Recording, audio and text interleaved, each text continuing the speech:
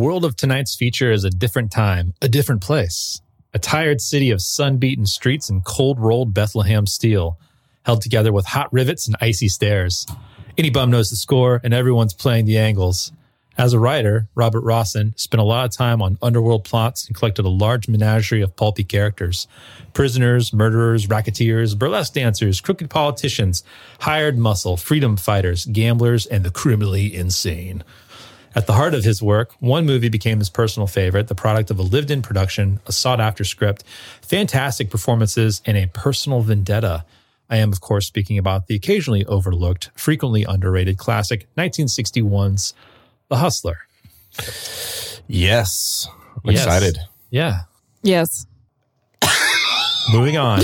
But first, if you haven't already, you can follow us on Twitter, Instagram, Facebook.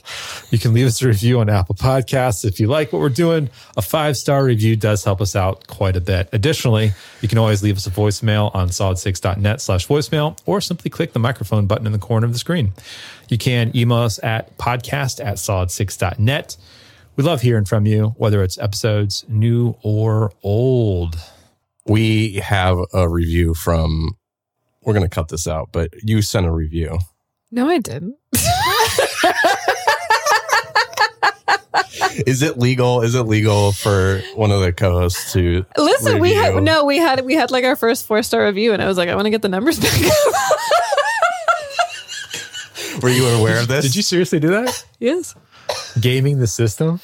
I'm not personally connected to the iTunes through the. I don't know, like, because Brady's uploading. If he's, I don't know. Maybe I game this. Maybe I hustled the system.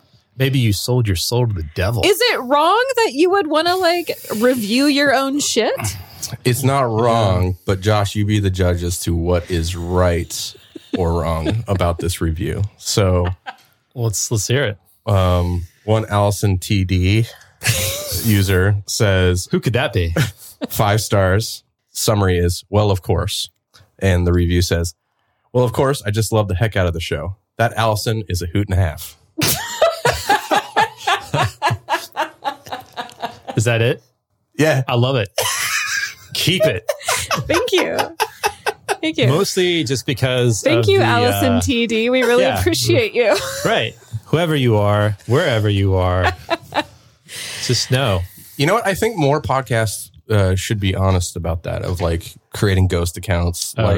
I didn't set a ghost account as my personal account. I didn't create. Okay, listen, there's no backhanded like pushing of the numbers here. We all see what our friends do with their podcast by pushing their shit constantly. We advertise too. Why not send our own review into our own show? I think the show's fabulous. I love the female host. That's, she's so clever. When you're right, you're right. And I don't think there's any sidestepping it. I had previously written in a review that I don't think iTunes allowed. So I didn't begin to, because I had basically said that Allison's sultry tones make me laugh. You're just workshopping material for iTunes rating system. And it never showed up on our reviews. The thing is that I totally support this behavior, but I have to publicly say I don't support it because this is a slippery slope where I'm personally devious enough that by you doing this, the floodgates are open where I'm going to go like rent a clickbait farm out of India where it's just like 5,000 people who give us 5-star reviews out of some data center or call center. How much do you think that would cost? Yeah, really. What are we talking about here? Well, if we start our Patreon, no. Yeah. All right. Well, we'll keep it up. That's fine. That you made a good justification. I mean, listen, it's not a shadow account. Allison TD sounds like a rock star. I'm really into this chick. So definitely. Yeah, I think it's fine. Well, I agree with the review. So it's been a little bit since we last recorded, Mikey and Nikki. Mm-hmm. How have you guys been? Good. Brady? Oh. Or nope. No? Anyone? Say that. Just say that. We've podcasted before. Have we? Okay, I'm going. Hi, we're not awkward. It's fine. We miss one time on our normal schedule, and it's impossible. Yeah, and it's weird because I podcasted since we. Are you podcasting without us? Sometimes. Oh my God. At least one time, maybe more in the future. So yeah, I was on Mustachioed Podcastio, which is our friend Daniel's podcast. He does a show that is covering movies with men with mustaches. I guess I shouldn't be presumptuous that it's men, people with mustaches. I have a mustache. No, she doesn't. Do you know any actresses that have a mustache? Hilary Swank. Madonna. Really? Lourdes, her daughter? Absolutely. Oh, yeah. Okay. Okay. All right. Well, yeah. So I don't want to be presumptuous. But I did pick a movie for this podcast called Bring Me the Head of Alfredo Garcia. So Daniel was gracious enough to have me on as the guest. I almost said co-host. That's not what I was, but I felt very a gracious guest. Yeah. You love that movie. You talk about it all the time. Well, I saw it at a time last year when things were really hitting the fan, and I broke my own rule of having hard alcohol in the house, and I got a bottle of whiskey and drank a whole bottle of whiskey while watching this movie. Oh, dear. boy. Oh, wow. This is in April or May when political shit and society was falling Last apart. year? Yeah. Yeah. Oh, well, yeah. So it was a perfect... Actually, It was- we were- April, May last year. we were at the beginning of the road of a Yeah. journey that nobody quite knew where it Yeah. was going. So that I feel like that's totally acceptable. Do you remember when we were like challenging each other to do push-ups and things like that for Orla? It's like, I want to challenge Tom Finley Schmigiggins to take 6 shots of tequila like through Instagram. No. I wasn't there for that. I didn't lean into Instagram that way. What was it like being on a different podcast? I felt Brady. vulnerable, insecure, Were you excited? naked. New flesh. Yeah, well, I mean, the two of you weren't there, so I felt like I had to carry, and let's just say I'm not the two of you. So I had to find my own authentic, unique, beautiful little voice without you. And it was like, I felt like I was a kid going off to school and my parents were sending me away like, Brady, you can do this. Brady, represent the family well. Yeah, it went well. Make sure to wash your hands. We'll see. By the time this comes out, that episode will have come out. Mustachioed Podcastio. Very Check it good. out. They're great. Other than that, I watched a lot of different things. I do want to talk about this Hallucinations movie that I posted on Instagram. Oh, yeah. The shot on video. Yeah. Shot on video is something that is a whole culture unto itself. Like, there's podcasters and movie aficionados, and then there's like SOV people who they're very on point with this stuff. You know, I got into this a little bit a few years ago, but I don't really watch it that often. I think we were watching a lot of serious shit with like Mikey and Nikki. Yeah. That I needed to just watch something that was goofy. Instead of it being goofy, it actually was kind of terrifying. Oh, really? So yeah, this is the Polonia brothers. They made this when they were juniors in high school, and they are identical twin brothers from Pennsylvania.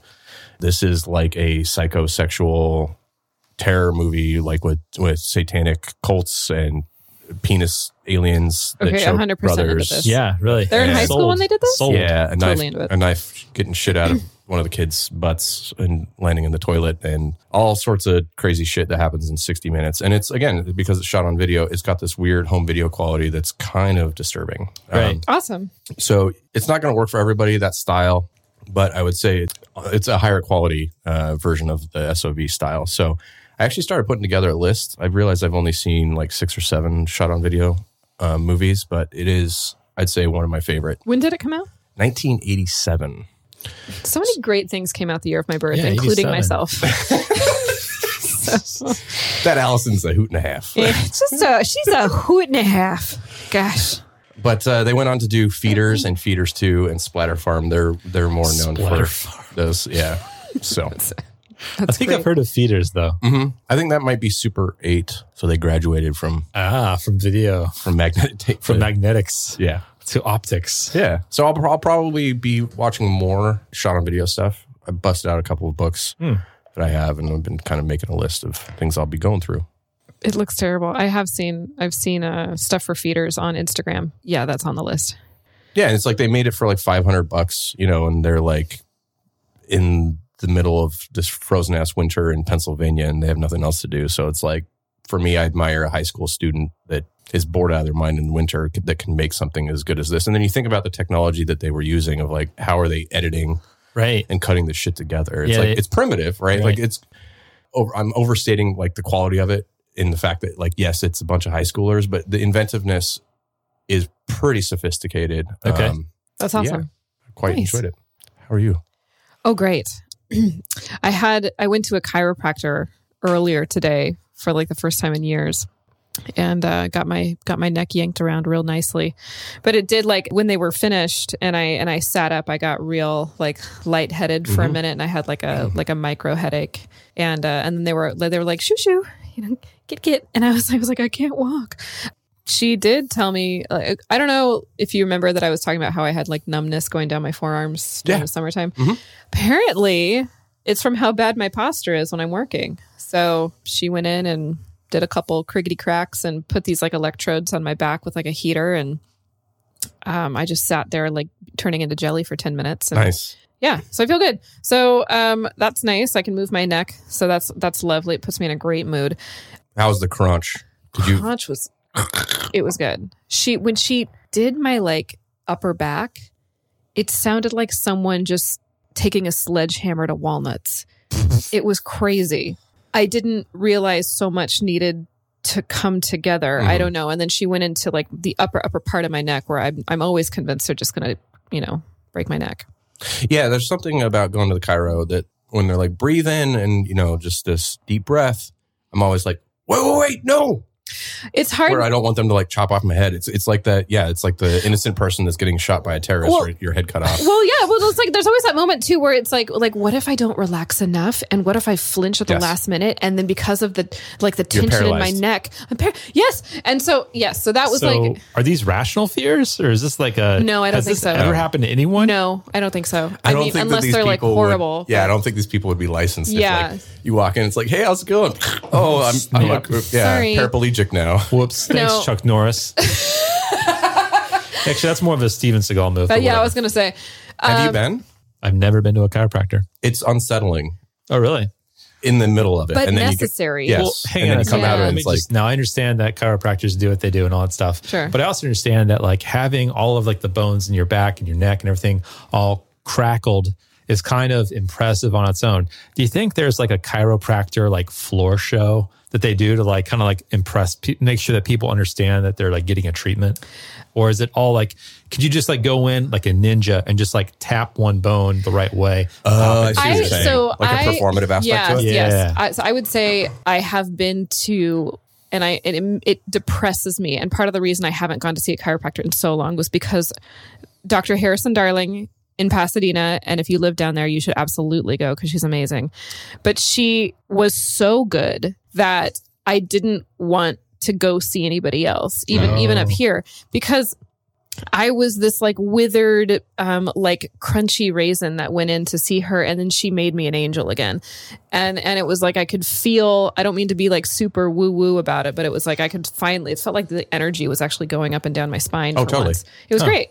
But she would do a specific type of crunching where she would like position herself into my hip and then cross my leg over and then grab my shoulder and then just like squeeze me really hard. And it was like everything in my body unfolded. Yep. It was fabulous. And then they always do the upper neck, which is like, that's the cream of the crop, but it's also the scariest. That's where all like the liquid bones are, and you run off, break into a zoo and eat a goat. Are we talking about Richard Chase? Altered States. Oh, States. yes. Altered States throwback. All right. Yeah. No, I'm sorry. So there's the next stuff. I'd actually say that it's the opposite of, you're asking about whether it's like performative. I'd say it's the opposite experience for me, where it's like I walk into a room and I'm like, hey, how's it going? It's like, good. Okay. I'm going to stop your back. I'm going to do your neck. I'm going to do your hips. Okay. You're done. I'm like, oh, what? Like it very much. So it's overly practical. Yeah.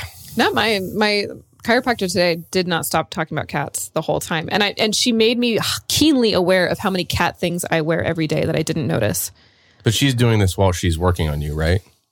Yes. See, and that's where I get a little like, I want there to be silence when he does it. Like, let's get the foreplay out of the way, then get silent. Let me breathe into my body. What the hell chiropractors are you going to, Brady? Snap. Resume conversation, not this just like talk while we do it. Like it's a little too intimate. I see. It makes me feel like a cheap date. Gotcha. Wine me, dine me. Yeah. Finesse me.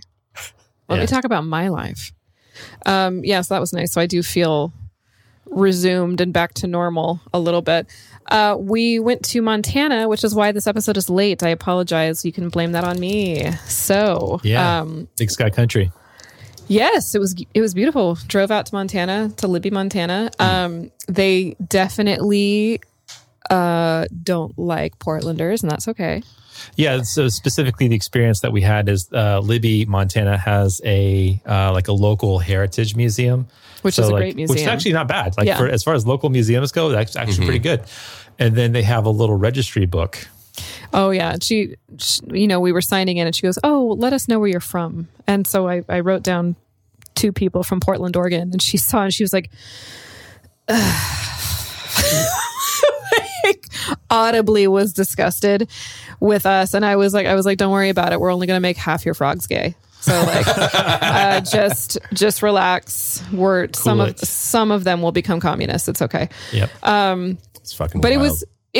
it's beautiful. We had a great time. The people were friendly, a little standoffish, but friendly. That's fine. Understandable. Small We got town. some great antiques. Oh my God. Learned a lot about asbestos. Okay. So much about asbestos. And like, apparently they hate the EPA up there, but that's fine too. And then I would say that my favorite part was our drive back when we were in Idaho, and we went to the antique store that my folks were like very adamant that we go check out. And we get in there, and this guy has what was the movie with Woody Harrelson when he plays the bowler? Kingpin. Yeah. So the Amish guy that's with him, totally same haircut. So he's the one running the antique store, and he can't. Randy Quaid is running the antique store. Randy Quaid is running the antique store, and Randy Quaid, to anyone that will listen, is just talking about how dangerous the vaccines are, and how we need to watch out for our neighbors, because if our neighbors aren't prepping as well as we are prepping, then we're going to have to be afraid of them coming up to the door when they need food when shit hits the fan because of the vaccines. And Wait, was that the store guy, or Yes. was that the guy talking to the store guy? It was both of them, and it was They were talking to each other. they were talking, but it was like there were 2 guys that were in there, and they didn't know each other. They just struck up conversation about like 5G, and Josh was like totally chill and minding his own business, and I was like, "Do you fucking hear this shit? Oh my God!" I was absolutely listening. I was hanging on every word. Yeah, I was just playing it cool, man. and it just different strokes for different folks, but it just it's like one of those reminders that we live in a bubble in Portland. Yeah. It's like we live in a tiny communist bubble. Well, we've talked about this before, but like the thing that really comes to mind for me is like when you go out of town barely and you have tattoos, Oh right. Yeah. and like people are looking at your tattoos. So that's like an hour away. yeah. So I can only imagine when you're an hour away from the Canadian border. Actually, What kind of freaky-deaky shit there were you're into. a lot of tattooed ladies in Libby, so There I were, didn't yeah. feel that self-conscious about it. I only felt self-conscious about telling people I was from Portland. So, and I saw a moose. We almost hit a moose. We almost hit a moose. Not almost. Well- we had a ways to go before we hit the moose, but it crossed the road in front of us. It was like an inky black shadow, if a giant spider could just flick its legs around and like run across the road.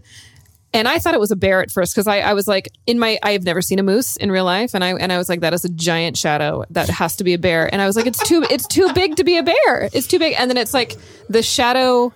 It was like Vanta black. It was so yeah, dark. it was Vanta Black. It was absorbing all the light. It was like It was even like a hole in space. Yeah. Is this like how new cryptids are created? I think so. Yeah. It's just a moose. oh my god. Well, it finally like the You silhouette. just describe an animal in some weird way. Well, I don't know how the silhouette was working, because our headlights are shining on it, and it still looks like some shadow in the mist. Yeah.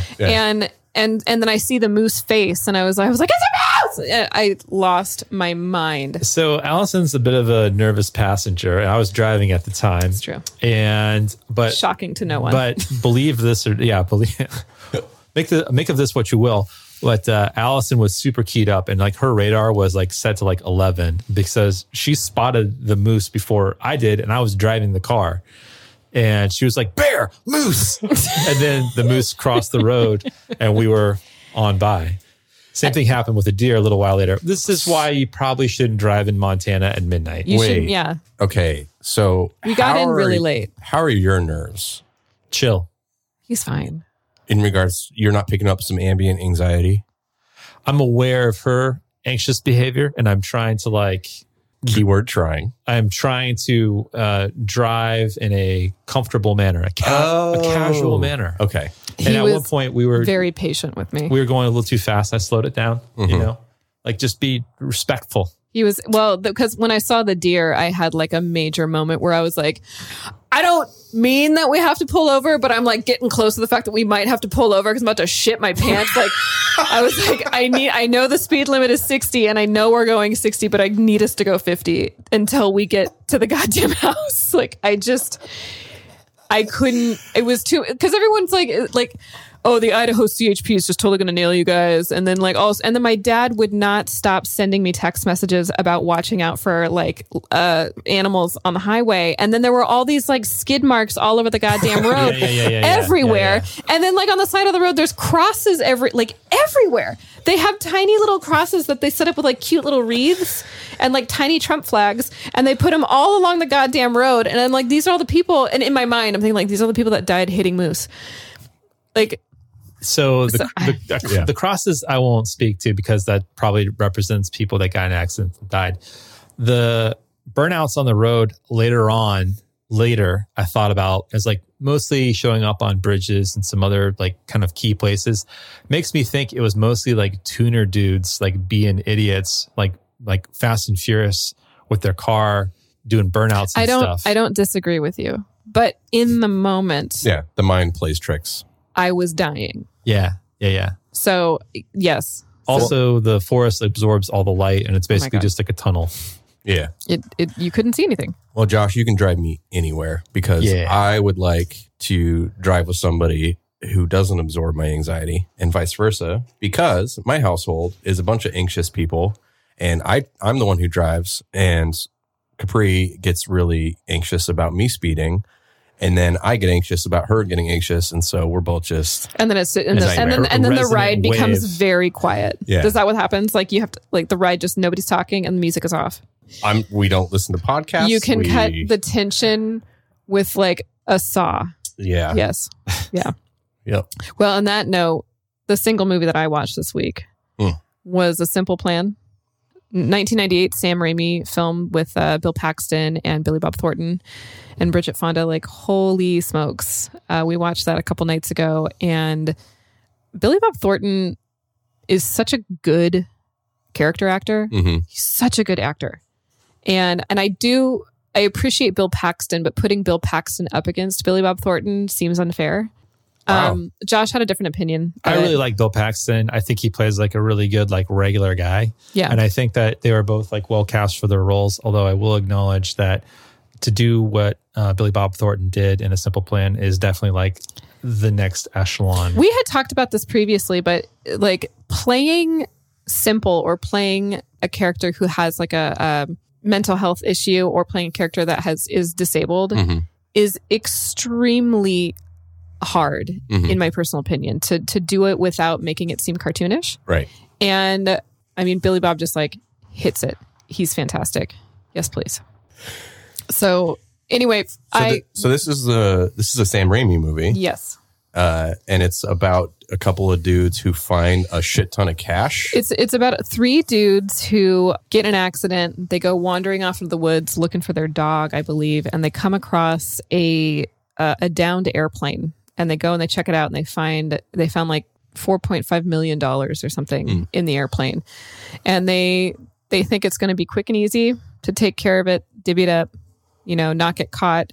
It's like the money is evil. And the moment they get greedy about it, everything that can go wrong goes wrong. Mm-hmm. And in the most like devastating fashion. But it's really, really well done. So, yeah, it's the most restraint I've ever seen Sam Raimi do in a movie. There are only like a couple of like Sam Raimi moments where Raimiisms, where he's doing things that kind of show up in some of his other movies. Otherwise, it's extremely reserved for Sam Raimi. It's super reserved for Danny Elfman, who did the musical score as well. Like I thought no pipe organ. I thought it was Thomas Newman for a minute, and then I saw Danny Elfman. I was like, Riri, okay. I like this money is evil idea. I'm trying to think. There was a movie that comes to mind that was like a briefcase where the camera would often follow the briefcase, like getting tossed to and fro. Oh, I just thought of Fargo. No, what's that one? I don't know. I think it's a trope though. Oh, okay. I'll think about it. Well, it shows up in this movie as well. Our feature tonight. Oh yeah. Money has a corrupting influence. Yeah. So that was my week. Joshua, how was yours? Yeah, my week started in a very interesting way, or from the last time that we recorded. So I have a chronic skin condition, and I have to treat it in certain ways. The newest treatment that I'm trying is a phototherapy booth, which is that big device that you probably saw out in the room in the back. I was a little intimidated of the machine at first, but then eventually I decided I really need to get into this and just do it. So I looked through my medical advice. I couldn't find the recommended dose, as in the amount of time that I'm supposed to be in front of this thing. And long story short, I set it for too much time and I completely nuked my skin. Oh shit. So Yeah, I I came like a gnarly sunburn. Oh yeah. yeah. I came home and he was a lobster and had been for over a week now. Yeah. So it's been over a week. Yeah. So Man. anyway, I know what the guys at Chernobyl felt. That's all I'm going to say. It's I been know a what process. radiation poison feels like. And it's like, and then Josh like hung out with my father, like while in like extraordinary pain and itchiness from having the sunburn. So, and he's just sitting there like playing it real cool and like he was miserable. Well, I did take a bunch of Advil and I was drinking a lot. So those things helped. We drank a ton. Oh, as you got to with family. Now, I did not see this device, but for some reason, I'm thinking it's like one of those old school transparency projectors that we've talked about. I don't know why that crossed my mind. That would be fun. It looks like if someone took the fluorescent lights off of a classroom ceiling and like stood them up on the floor. Yeah, it's like half a tanning bed, like I was going to upright. say. Yeah. Okay. Yeah. Man. So anyway, impressive machinery, powerful. So powerful. Light is a fickle bitch. It really is. So I know better now. Did you sunburn some like sensitive areas? No, because they're tough. No sunburns. He said with great confidence. It's tough. It's tough stuff. As far as movies go, I watched a couple movies. And getting ready for this because we're doing a Paul Newman movie. I wanted to watch one of the coolest movies that's ever been made. It's called Slapshot, and it's from 1977. Have either of you seen Slapshot? No, sir. I have not. Okay, it's about hockey, but it's about like a AAA, like AA, like regional pro, semi-pro kind of team, and they're about to be liquidated. They're about to lose the team, and Paul Newman is apparently this used to be a thing, and I don't know if it's still a thing anymore. But he was a player coach, so he's like a senior guy that plays, but is also the coach of the team, and he's like up in years and all that kind of stuff, and kind of like looking for what's next or other possibilities. Mostly, he just wants to keep the team together because he lives in this town. He's all set up there. The one thing that's iconic about this movie that I do remember, and I've only ever seen this image, are the three brothers that look like they're the Ramones that are like bleeding in the face. Yeah. The Hanson brothers, they're amazing. Yeah, that's the only thing I know about this movie. This movie is actually really fucking funny. I loved it. I had seen it like with like the subtitles on in a bar like a while ago. And that was my first introduction to it. It is the Hanson brothers who you're talking about are like these, they're like half nerds, but half heshers. Yes. And they are like the living embodiment of the spirit of hockey, where it's like half lunacy, but also like just really direct skills, where what they're really good at is like starting fights with people and just like beating the shit out of strangers. So that happens a bunch of times in the movie. I don't really know a whole heck of a lot about hockey to really appreciate this movie more fully, but it's a lot of fun. It's before Animal House. It's before Caddyshack. It has that similar sense of humor. Yeah. I feel like either one of those movies. And Paul Newman is as charismatic and as likable as he's ever been. Ugh. I love hockey. Do you really? Legitimately, yeah. Oh, okay. Yeah, so my brother and brother-in-law played hockey growing up, so I went to their games and learned all about it. But now that I'm here, like, I don't really have a chance to... There's not really a team here. Josh and I had talked about going to... Isn't there like a minor league team? Yeah, there's Blackhawks. Yeah. Which are... Winterhawks. Winterhawks, excuse me, which are a farm league team for the Blackhawks. Yeah. Okay, so I want to go because I want to see the fights. It's fun. Yeah. It's fun. They don't really do as much of the fighting Which is so stupid. these days. Why do you think people are going? Well, okay, and they get into that Because in the we movie want to see dudes in pads hitting each other with hockey sticks. Yeah, right. it depends. There's a player on the New York Rangers that's or no, he's not on the Rangers. He's on anyway. There's some player that is notorious for doing cheap shots, and so everyone's starting to fight him. Oh, and the league hasn't really stepped in. So that's this season actually. okay. So apparently, so there you go. I'm still following it a little bit, But that's kind of like the heart of this movie. So basically, once they realize that the team is going to fold, Paul Newman has to essentially change tactics, and he's starting to play a little bit dirtier and play a little bit more to the circus pro wrestling side of hockey to encourage and kind of draw out some of the fights. So the Hanson brothers are like amazing fighters. He's basically egging people on to like fight him or whatever so they can score goals and win games, because the only way that he thinks the team can survive is if they win the cup, they win the pennant. And the only way that they can win games is to play dirty. And that all kind of comes to a head at the very end, where the only guy who's actually really good on the team, who's like a really like excellent finesse hockey player, just like hates the fighting, can't stand it. He thinks it's like silly buffoonery. And they basically have to make a decision as to whether or not they're going to play to the circus or if they're going to play like straight, clean hockey. Got it. But the movie's hilarious. I love it. I can understand why other people consider it to be like a film classic or like at least a classic sports movie. It is, I think, a super cool movie because of its irreverence and its predating some of these other more like party animal, like madcap kind of silly like comedies like Animal House and Caddyshack that came out like directly after. Nice. So I think hockey really lends itself well to movies. I don't know why. I don't know if it's like the type of character that would show up in hockey Is it because movies, the Mighty Ducks came out when we were kids? No, it's because the Cutting Edge came out when we were kids. Oh, ba-bam. Slap shot. Romantic. So romantic. You know, From hockey opposite player. sides of the track. Yeah. I just want these kids to work it out. Wait, isn't that our homie from, we talked about this from Alien movie. Lance Hendrickson. What? I don't think it's Lance Hendrickson. What alien movie?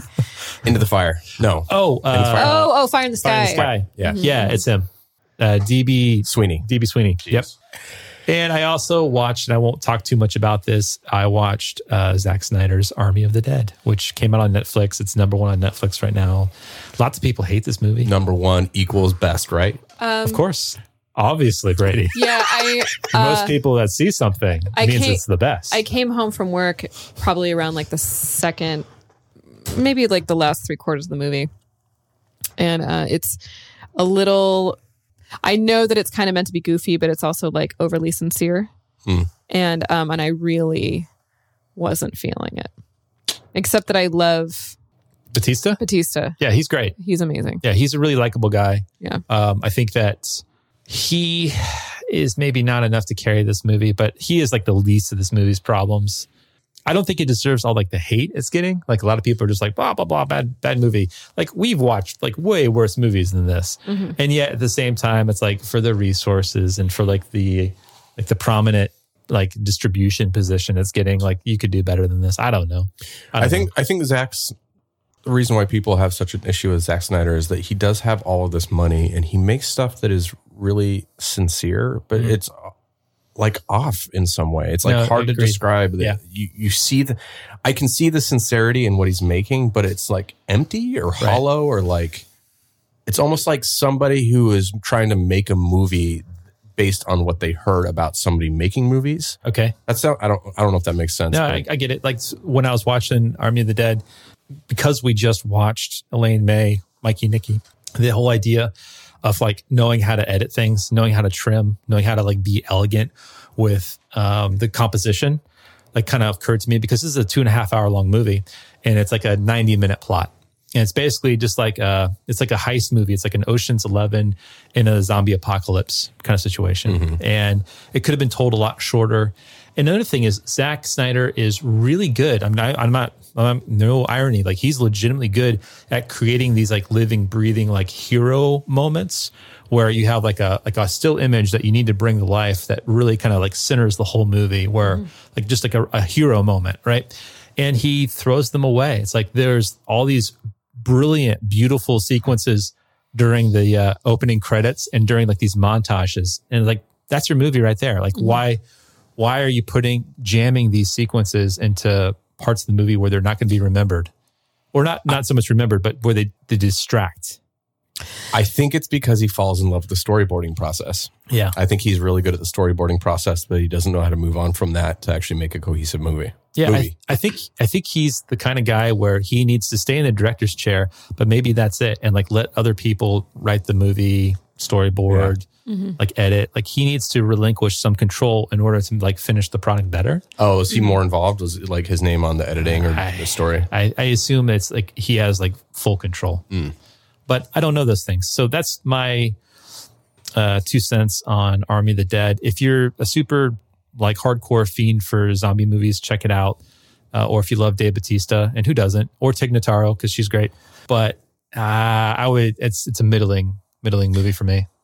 It wasn't. I can't watch a Dave Bautista movie because I just see the Lemonhead candy kid. It's just weird. Just this weird association. Allison asked a question about his neck. Oh, I was just, well, he's such a big guy that I was wondering if he has full range of motion in his neck. Like without turn his whole body. Yeah, kind of. Like, I mean, his upper body is so big that I do wonder like how far his neck can actually go before he's got to do the whole like shoulder and thoracic cavity where he's just got to like, directly turn to somebody to just like answer a question. Now, wasn't this a movie that Chris D'Elia was in and then he was like edited out? The comedian who was... Oh, the creeper comedian? Yeah. They're all creepy. I don't know who you're talking about. Is he the one that like got caught on Snapchat trying to seduce a 14-year-old or he was like sending dick pics or something? He had like a that? sex addiction and it happened to be for fairly young. Wait, what's his last name? Chris what? D'Elia, Delia. Oh, that guy. The Eminem impersonator. Yeah, he got dropped real fast. Yeah, okay. Yeah, I think he was in this movie and then they just like edited him out somehow. Okay. Yeah. Could be. Yeah. Well, I mean, there was a moment that was going around where you could actually see what he didn't think that people could do screen grabs of like Snapchat. He didn't think that you could do screen caps of Snapchat. So there were screen caps of him like talking dirty to like 14-year-olds and like sending dick pics and stuff like that. Yikes. Fuck him. Yep. Let's see. Trying to think. Like, I don't think I have anything else. I think that's been pretty much my week. Yeah. It's a pretty good week. It Yeah. wasn't bad. Yeah, It was not bad. busy. It was busy. And meanwhile, Brady and his wife were nice enough to watch our cats. It's true. The photo you sent me of Johnny like becoming Capri's spirit animal was really wonderful because I knew exactly what he was doing to her, and I know how manipulative it is. Yeah. I've seen him flop on his belly when I've come over, but You've never held the flop. No, He's flopped on you. Yeah, he has. he's But done just full. how rapid he did it with her and just how performative it was. Mm-hmm. I think there was one time where she walked to the kitchen and he had flopped like twice. He like flopped. She scratched him and then he got back up and then walked to the kitchen and flopped again. Yeah. So Yeah. He loves ladies. yeah. Tonight's featured film is The Hustler from 1961, directed by Robert Rossen, who's mostly known as a writer. He wrote 21 featured films. He directed 10. He produced 5. He did all 3 of those functions for The Hustler. But Robert Rossen was also a communist. He was a member of the Communist Party from 1937 to 1947, up until the time that he was investigated by the House Un-American Activities Committee. HUAC. Now, for those of you who don't know about HUAC or Joseph McCarthy or any of those sort of things, let me just give you a brief quick history here. So the late 40s were a bonanza for the Soviet Union. The Rosenbergs, who were scientists, gave them the atom bomb. Eastern Europe had become their backyard. China had just become a communist republic. In response, many American conservative politicians looked inward to root out secret commies amongst us. It was widely rumored that Hollywood was full of communists, so that was a great place to start. It wasn't long before Warner Brothers boss Jack Warner was called to testify. If you'd never heard of McCarthyism, it worked like this. So basically, number one, you're accused of being a communist. Number two, you are questioned by a committee. Number three, if you cooperate and name people, you're treated leniently. But if not, you're blacklisted as a communist and no one will hire you. So Rosen was named by studio boss Jack Warner in 1947, but he refused to name names. And he was blacklisted in 1951. But after 2 years of not working, he went back and named names. He named 57 people. So he ended a lot of friendships and quite a few careers of the people around him. He couldn't leave the country because when you're investigated for communism, you get your passport denied. So it's not like he could leave for Europe. Yeah, and like get more work. It's weird though, because you have like peers like Jules Dassin that worked on, he did Night in the City, he did Brute Force, he did Thieves Highway. Point is, like, a lot of these different film noir style movies, and he also was blacklisted, and he pieced out to France. Yeah. And then made Rafifi, which I don't know if you've seen that, but that's like a really awesome choice, like heist movie. Do we know if he had dual citizenship already? I don't know. Does that matter? That's a Because good I question. mean, that would be my only guess for that. Because you also had it in music, right? So there's a lot of like French jazz that came out at the time that were, black musicians who fled to France. So there's a rich American-based jazz scene out of France. Right. Mm-hmm. But also because the French are in some ways like more accepting and appreciative of jazz than a lot of American audiences were. Yeah. So, yeah. But this is also where you get like the French New Wave, right? So a lot of the French film critics from the 50s were inspired by these Americans that were kicked out.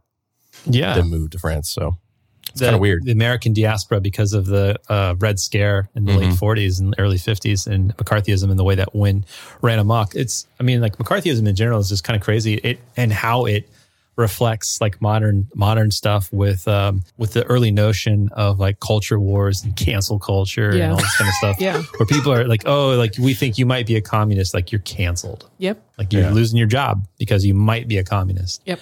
And if you don't like give us a bunch of names of other people who might also be communists, then you're not cooperating with us and you're a bad guy. But yeah, like Rawson, the director, not having his passport and not being able to work. I mean, that's got to be, it's like death, honestly. Mm-hmm. Yeah.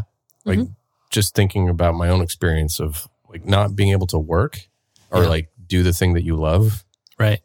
Based on something that the government's saying you like, that's I mean, pretty and what insane. was it the next year that he had 57 names? 2 years later. 2 years he later, was out of work for 2 years. Yeah. He was blacklisted for 2 years. So he got his career back, but all it cost him was his soul. How long did the blacklisting go on for? Was that like it wasn't that long. So but basically what happened was the HUAC has been around for a minute. Like they started in the 30s and it was always investigating like communist activity in the United States. But it wasn't until like the late 40s and early 50s that it became sort of a thing, specifically because Senator Joseph McCarthy of Wisconsin was sort of weaponizing it. He was using it to like prop himself up in the same way that a lot of modern politicians will basically drum up a controversy, place themselves at the center of it, and whenever the circus happens in the courtroom, that just puts their name more on a pedestal. So he would go after high-profile people, make them like sweat it out, make them name names, and if they didn't name names, then they're blacklisted. And if they do name names, then that's more people for him to go investigate. Now, eventually, it got to the point where the conspiratorial thinking of like, well, there's communists, there's all these card-carrying communists in the army and in the State Department and blah, blah, blah, blah, blah. But Dwight D. Eisenhower was the president at the time, and he basically just told them to not even bother with it. So that if someone from the Eisenhower administration got subpoenaed by his committee, he told them just to ignore it. And so they started to run out of names. Instead of going up the ladder, it started going back down the ladder. And finally, it all came crashing down when someone, and I should probably look this up, but this gentleman was like, "Do you have no shame, sir?" And because it was like so obvious to everyone that this whole thing was a circus and that it was all just emotional bait, this guy like being vulnerable and real on the stand and calling Joseph McCarthy on his bullshit for having like no real invested interest in this investigation that he was pursuing. It was all just a circus. So that was Joseph Nye Welsh. Okay, and what did he do? As an American lawyer and actor who served as the chief counsel for the United States Army, his confrontation with McCarthy during the hearings in which he famously asked McCarthy, "At long last, have you left no sense of decency?" And that was the turning point for the history of McCarthyism. Right, because at that point, the public interest, instead of being afraid of like this specter of communism, turned to humanizing the people that he was abusing. Yeah. Right. And then at that point, the whole McCarthyism basically came crashing down, where no one really supported it.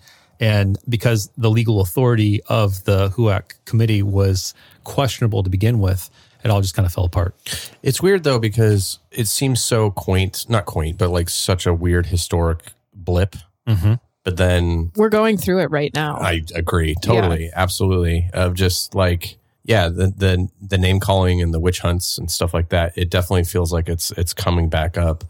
And also, like in the 90s, Elia Kazan, his homeboy, Rawson's friend and colleague for a lot of the people who worked on this movie. In the 90s, he received an honorary Oscar from Martin Scorsese. And this is actually how I learned about it as a kid.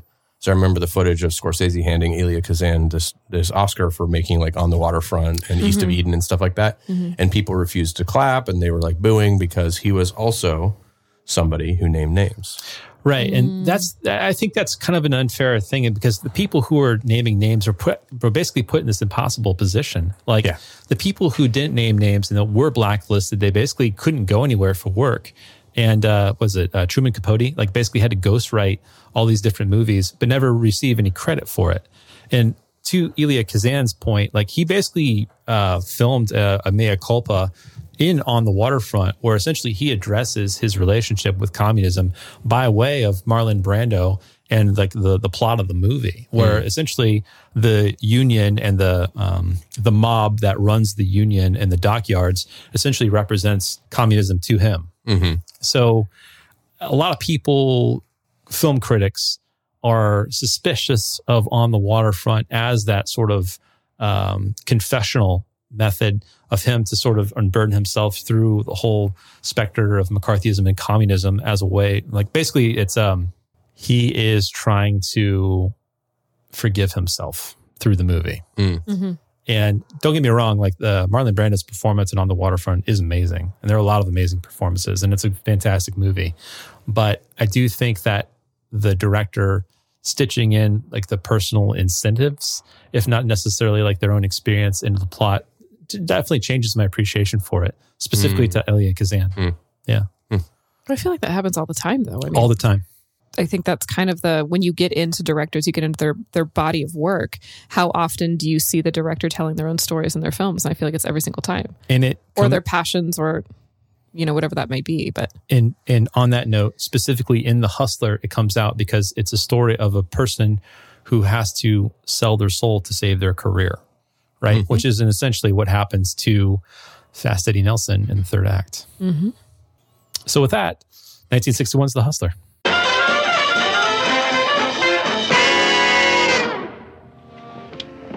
Look, I could always buy a bottle. Fifth of scotch. What do you want me to do? Just step out in the alley? Is that it? Big John, do you think this boy is a hustler? Sausage, rack him up.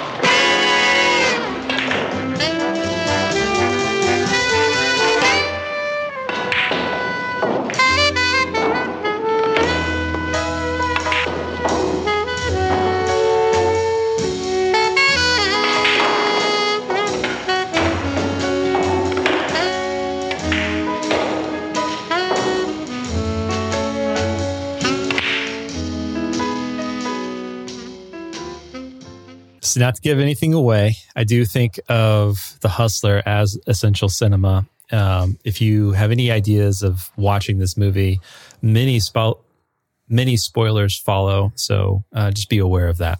Fast Eddie Felson is the greatest pool player alive, but he has two problems. He's too hungry, and he's a loser.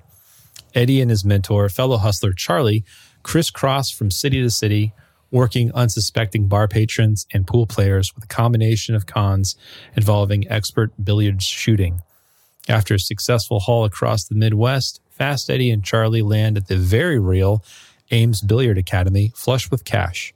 Shrugging off a warning from a local player, Eddie is electrified by the moment where he'll face off against the also very real Minnesota Fats, and full of piss and vinegar declares that he'll win $10,000 in a single night, as well as beat the legendary pool shark. Upon Fat's arrival begins a marathon session of pool games.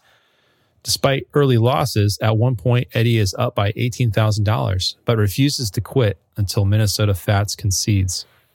Near his breaking point, Eddie is a mess, as Minnesota Fats coolly regroups and wipes Eddie out, against the protests of Charlie, who repeatedly tries to end the bout. Now left with nothing, Eddie recovers away from Charlie and meets Sarah, a complicated woman with a strong drinking habit. And beautiful gloves. And wonderful Nicest gloves. Yeah. Pristine. Their magnetic attraction to each other is quickly realized, but beneath a pallor of secrecy around their true selves. They've been shacked up for a short while when Charlie locates Eddie at Sarah's.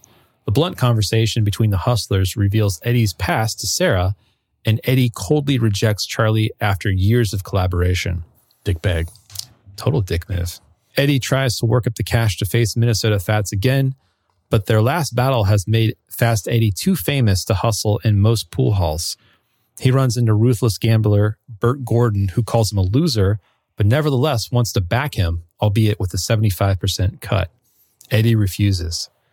While hustling in a lowly dive, Fast Eddie encounters another hustler and his crew who break his thumbs. A ruined Eddie returns to Sarah, who cares for him while he heals. Their love is challenging, but real. Once healed, Eddie agrees to work for Bert, who lines up a trip to Louisville to play a wealthy socialite named Finley. Sarah fears that she's about to be rejected, and Eddie brings her along, to Bert's displeasure.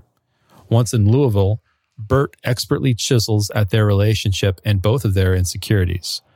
Once the match with Finley begins, tensions flare with all three as Eddie falters at the game, which is not traditional billiards, but known as carom billiards. Eddie lashes out at Sarah when she encourages Eddie to defy Bert, but Eddie needs to prove that he's not a loser. Sarah, having been rejected, returns to the hotel. Eddie wins the match, but is reckoning with the events of the night and decides to walk home. Sarah has been waiting in the hotel, where Bert tells her that Eddie wants her to leave, again manipulating Sarah. Sarah quickly self-destructs, sleeping with Bert, and commits suicide, leaving a cryptic message in lipstick on the bathroom mirror. When Eddie finally arrives, he finds the police processing the scene, collapses in anguish, and then attacks Bert. A short while later, equipped with his earnings from Louisville, Fast Eddie Felson again challenges Minnesota Fats, but directs his energy from the game not at Fats, but Bert. Another marathon session later, Fats finally concedes to Fast Eddie. As Eddie begins to leave, Bert demands his 75% take, which Eddie rebukes, but acknowledges he'll never step into a pool hall again. And that's The Hustler. Damn. Yeah. Heavy movie.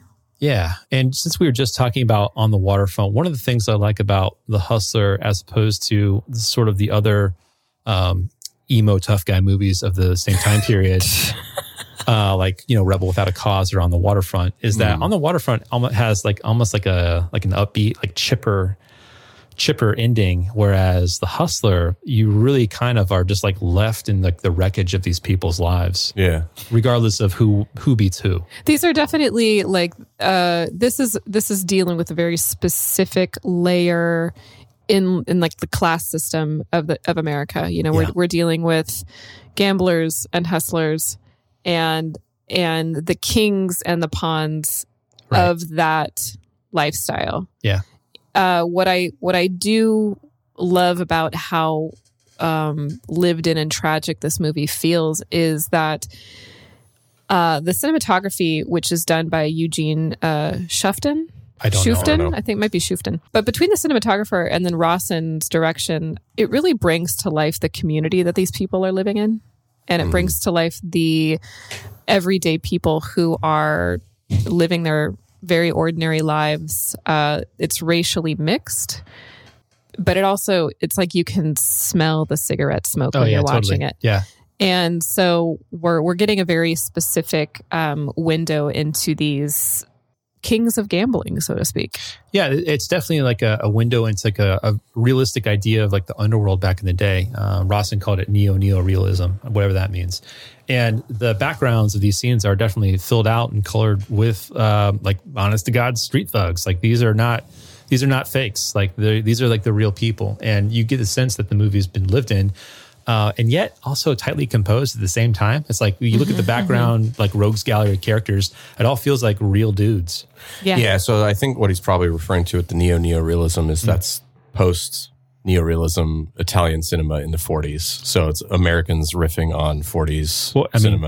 I don't know. So Vittorio De Sica did Bicycle Thieves. That's like the most famous of them. Okay. So there was kind of this like, let's watch a person starve to death after World War II, kind of movie. Yeah, it's kind of this strange pseudo documentary style. That's not a documentary, but it feels very real. And so he's probably trying to attribute himself or pay, tip the hat to Italian movies. Okay, which makes sense now that the two of you said that. Of like, there is a strong aesthetic hand, composition wise, with this movie, like you said, with the cinematography, the acting, the editing. But there is this attempt to make it seem realistic. And I think that the way that it is so obvious to me that it's coming across that way is in the first 20 minutes, where it just lets this scene play out of these two hustlers, the stakes just being raised over and over and over again. And it's like, okay, they're going to cut away from the scene eventually, right? And it's like, no, it's like 30 minutes of this 2-hour movie is just this one scene where Paul Newman hangs himself. Right. Metaphorically speaking. Yeah. Because of his pride and his ego and stuff like that. And it's quite riveting to start a movie with this kind of slow paced scene that you have to kind of like sit and well, I think because we get so drawn into the story of it that those first two scenes, the one where Fast Eddie is hustling the smaller bar, the smaller billiard club. Like it's like a cold open. Yeah, almost. That took a long time. Like you said, it takes about a half hour more, and also. Are you into the scene with Minnesota Fats? Yes, but also, but in that beginning scene, it took. I was surprised at how deep the hustle went, about how far the two hustlers went to trick everybody in the bar. And then it wasn't just that he's losing, so it seems like an easy bet. It's that now he's piss drunk. Yeah. Now, and then we move into the scene with Minnesota Fats, which feels like it takes an hour or more. I love both scenes. They're great. Just wanted to call out that in the first scene, we do have a Solid Six Salon member, Vincent Gardenia, who is the father in Moonstruck. That's right. He plays a bartender. Yeah, so he's a familiar face. Yes. Oh, holy shit. Yeah. Wow. Yeah. That's crazy. But I think that Rawson really did a great job by elongating these scenes and seeing how self-destructive Fast Eddie will get in a game. So we're not quite sure if he's going to win or lose, despite how fucked up he's going to be.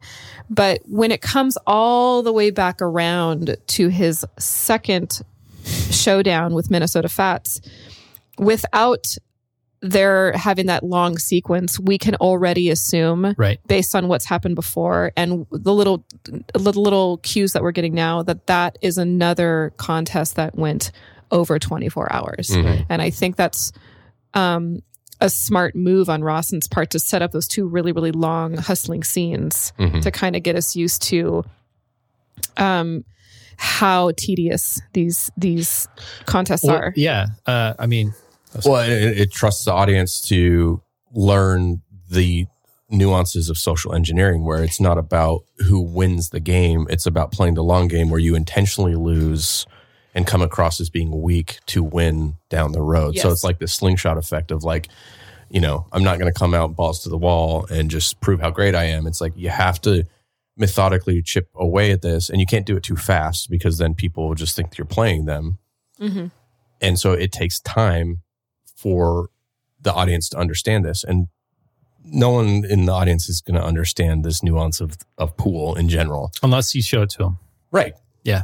unless you roll it out. And I think that whole scene with Minnesota Fats, as long as it is and all that stuff, I love that scene. I love it because you don't have to know dick about playing pool to understand the scene. Yes. It like explains it for you. Here's the manual. It's like it tricks the viewer into thinking they know about pool, even if they don't. Even if they don't. Yeah. And the other thing is that, and it's more subtle, but cinematically, the editor, whose name I should probably know. D.D. Allen. D.D. Allen. Thank D.D. you. Allen. Mm-hmm. Like the pool sequence with Minnesota Fats, the first one, has like a rhythmic quality to it. Like you get used to like the sort of pace of events. And so as Minnesota Fats and Fast Eddie are playing through the night, you kind of have like an internal sense of how much time is passing based on the montage sequences and everything else. I don't know if this crossed your mind, but like having this movie right after we just picked Mikey and Nikki, it was very much night and day in terms of like, that's what Elaine May was trying to go for in terms of pace. And just seeing, because it evokes the same, they both evoke the same pain and anguish of watching somebody slowly collapse, right? Where it's like they are their own worst enemy. It is like people who don't know when to get out of their situation. And you're like, oh no, I'm watching this train wreck. Yeah. But there is a hypnotic quality to the hustler that is missing from Mikey and Nikki that is in its editing, for sure. Because both movies have incredible actors. So I have to think that it's the editing. Well, I mean, absolutely. I mean, Mikey and Nikki, unfortunately, as we talked about last episode, was, obligatorily slapped together because it had to be shown for at least some stint. But D.D. Allen has quite an outstanding career. I mean, this was her fourth movie that she'd edited. She went on to do Bonnie and Clyde after this. I mean, she is very exceptional at what she does and how she tells the story. I mean, as we know, the power is in the editing, and I think it's like you were saying, Josh. Yeah, because like the editor is establishing like the heartbeat of the movie. Exactly. Like choosing how to like position focus, and whether that's with the director's like overview or not, like the editor has enormous control. And I think that you really see like some fantastic edits in this movie, just the way that the scenes, like the timing of the scenes, how they come together, as well as the cinematography. It's like I watched a couple of other Robert Rossen movies just to kind of get a sense of what else he's done, and it's not very consistent. So I got to say that whomever the cinematographer is, I'm sorry, I don't know that. The cinematographer is Eugene Schuften. This is definitely one of those projects where everything on the back end was done by extremely well-intentioned and extremely talented people. I mean, the actors were amazing, but this is one of those beautiful pieces of artwork where you have exceptional editing, exceptional cinematography, storytelling, framing. It's a very comfortable, engaging story, and it's presented extremely well. Yeah, I have to agree, because I one of my major points with this movie is not necessarily that Robert Rossen is like a master. I don't think he is. I think he's just more of like a journeyman type director. But with The Hustler, we have a fantastic collaboration of like multiple elements that you really need to working well. You had a great script to start with. You had great people working on the script. You had great people photographing the movie, editing. Fantastic performances, both like high key and low key performances, as well as like a fun background of other people. And you get the sense that there's a whole universe that exists outside of this movie. So I think that's one of the key things about this movie is like it's a collaborative effort. Some of my favorite scenes in this movie actually didn't have any acting by any of the major players. It was literally the scenes when Piper Laurie, who plays Sarah, is just walking through her neighborhood or walking through the bus stop or the train station. The guy with the handball. Yeah, and it's just these gentle pans of her environment. And it seemed more progressive for what we would normally see of a film coming out in the same era. Fully agree. And so it just feels like a soft love letter to some of these neighborhoods in New York. And I really enjoyed those kind of transitional moments where we're seeing Fast Eddie kind of force himself into her apartment and they start their quick little life together. But it is self-aware about it being progressive because the script called for Piper Laurie, her character, to say in the train station when they meet that she's an emancipated woman. Yes. Or is that in the diner after? That was in the diner. Okay. Yeah. One of the two scenes. So after Paul Newman meets Piper Laurie in the train station after he's gotten obliterated in this pool match, just getting worn down by the gauntlet, he stumbles into this train station. She's sitting there. She's drinking. And it's like 10 in the morning or something like that. And he falls asleep while they're talking because he's been up for like 48 hours. Yeah. She walks off. And then they run into each other again at the diner. And that's when they start actually hitting it off. Right. And she's very blunt. She's very upfront, but it's kind of in this like flirty way of just like, hey, I just want you to know that like I am this kind of person. I didn't find her to be I found her to be very elusive, but I found her play with words on the woman that she might be, or the woman she might be perceived as, versus maybe she understands that that's the hat people are putting on her head, and then she's going to maybe wear that as a joke or a farce to fool people. Oh, I see. Okay. Like she's it's not flirty. It's like self-deprecating or like, a little bit. Okay. I mean, she is flirting, but I self-deprecating if you can hang on her level, because she's picking her words very carefully. Yeah. She's definitely like toying with it, but in a sense, like she's being blunt with her own situation to the world. And I got a sense from their meeting that she was smarter than him. Like it was clear to me that she was more self-aware and more. Mm-hmm. She's definitely more keen. Yeah. Mm-hmm. Yeah. Yeah. And more, she's smarter because she's more literate. She's more everything. Mm-hmm. I don't know about, I would say on like sort of street smarts, they're pretty comparable because they can both like size each other up pretty quickly. Mm-hmm. Yeah. I think she's probably one of the most, as far as like when, we have George C. Scott, who plays Perd Gorton, talking to Fast Eddie about the fact that he has no character. I think she might be the only person that has character in the whole film.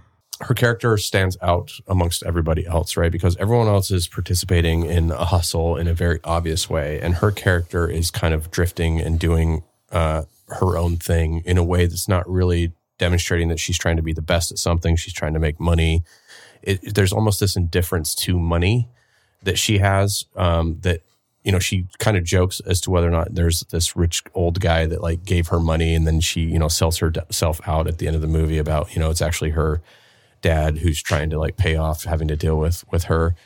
But I think she's kind of the moral compass or the moral foundation of this movie, as demonstrated by the fact that she's calling out the hustle and seeing how damaging it is for him. Mm-hmm. Right. And I think that that's like the key tension of the whole movie is that you can see like Minnesota Fats doesn't necessarily represent like a dynamic character. He's like Mount Everest. It's like, it's not so much about defeating Minnesota Fats or confronting Bert. The challenge of the hustler is within Fast Eddie. Like it's all inside of him. It's a level of performance that's inside of him that he's chasing. So the real tension in the movie as in terms of a conflict is number one, actually having a soul and actually having a life and like living a life that's like worth it and all that stuff. And that's Sarah. And then there's the sort of self-destructive, callous, cold impulse that only comes from winning hustles and hustling people. And that's represented by Bert. And of course, that in the third act of the movie, when they go to Louisville, plays out explosively. But for me, that's the tension of the movie is, does Fast Eddie decide that he's going to resurrect a soul, or does he completely abandon it and become a cold-blooded killer champion of the pool hall? Mm-hmm.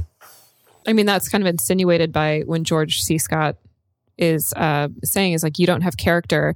It's not necessarily that Eddie doesn't have character. It's that he's not willing to put winning above everything else in his life. Yeah, I think what George C. Scott, I mean, like another word, a term that comes to mind when he's talking about character in that context is grit. Because when I think of character, I think more of like a substance, like more of a, if I would say like that he's got character, like he's a solid dude.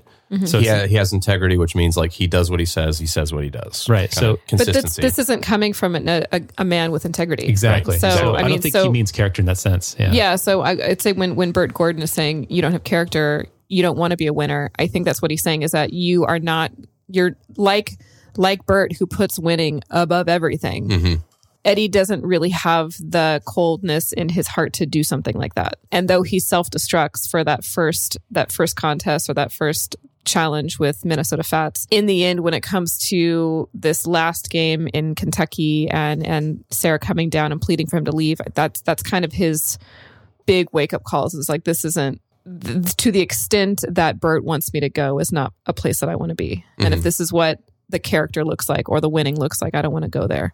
But he's not transformed by the end of the movie in the way that we're talking, because he stays trying to be the best at something. So he's just showing a different character how great he is, instead of trying to prove to somebody else through money that he's the best. So it's like he hasn't really learned a lesson. He's like unchanged in a way. I'm going to borrow a line here. So I read this assessment and I have to agree. Quote, one of the few American movies which the hero wins by surrendering, by accepting reality instead of his dreams. Yes. And I think that what we see at the very end of the movie, the final confrontation between Minnesota Fats and Fast Eddie, is that Fast Eddie has lost his soul. Like his heart, his guts are ripped out and there's nothing left. And all that he can be, whatever confusion or whatever conversation he was having before with Sarah in his life, it's gone.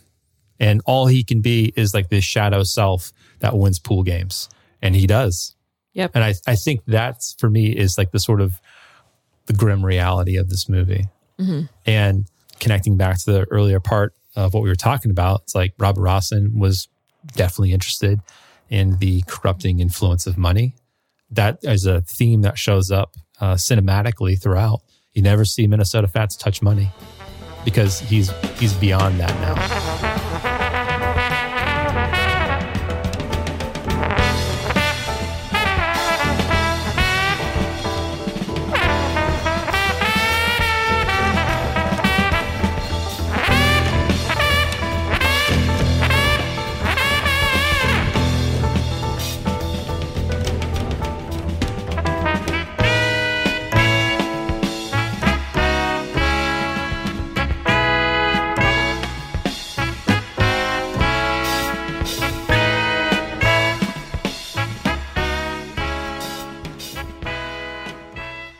So Jackie Gleason, who plays Minnesota Fats, there's this great moment at the end when he tells Fast Eddie, he's like, "You beat me, kid.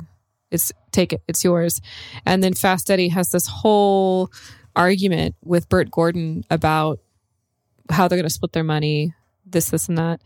And you see Jackie Gleason's character, who doesn't really say much, but you see this familiar, like he's had this conversation before. Yeah, he's been in that same spot. Right.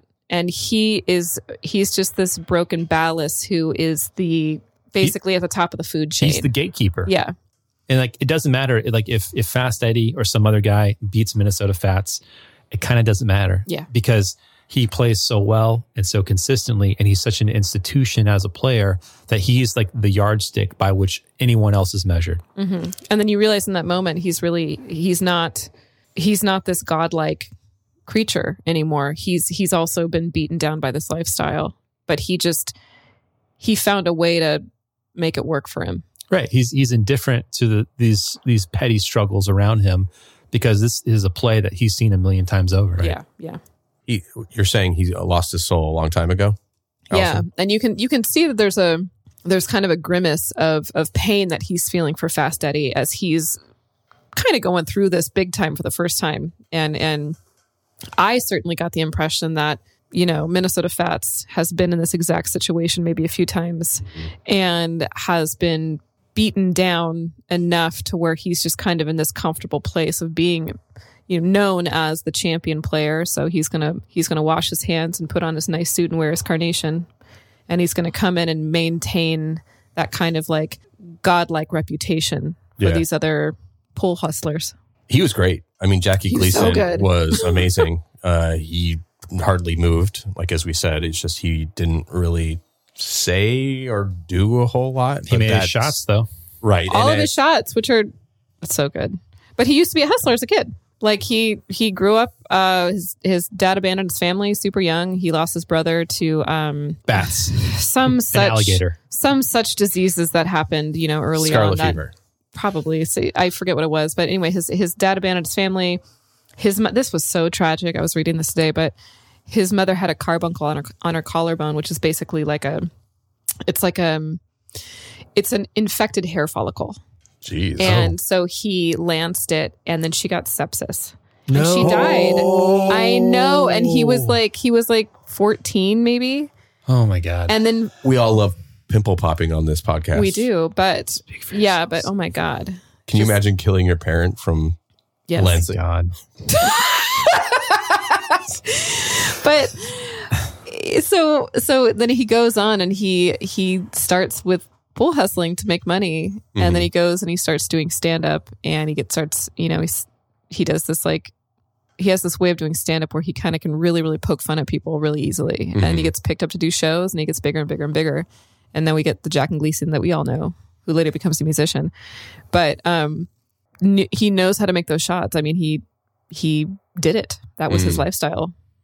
Yeah, I As a heard kid, that as a youngster. that Paul Newman was also making his shots that they basically tried to play pool themselves. And it was only when they had like those, what do they call them, masse or the trick shots, Yeah. that they actually had the movie's technical advisor, multi-year billiards champion Willie Mascani show up. He's addressed by name in the movie. The guy that they have hold the money with the white hair, that's Willie. And he's the actual pool champion. Okay. I was wondering what the masse shots were, because there's a sign that says, No masse shots. which is like going to a venue and saying no covers and not understanding why. Yeah. But you know why you don't do covers, right? No. Because like licensing, if you do a cover, the venue or the band actually has to cover. The cost of playing. The covers. I was taking it too literally. Yeah. I was like, is there a tent?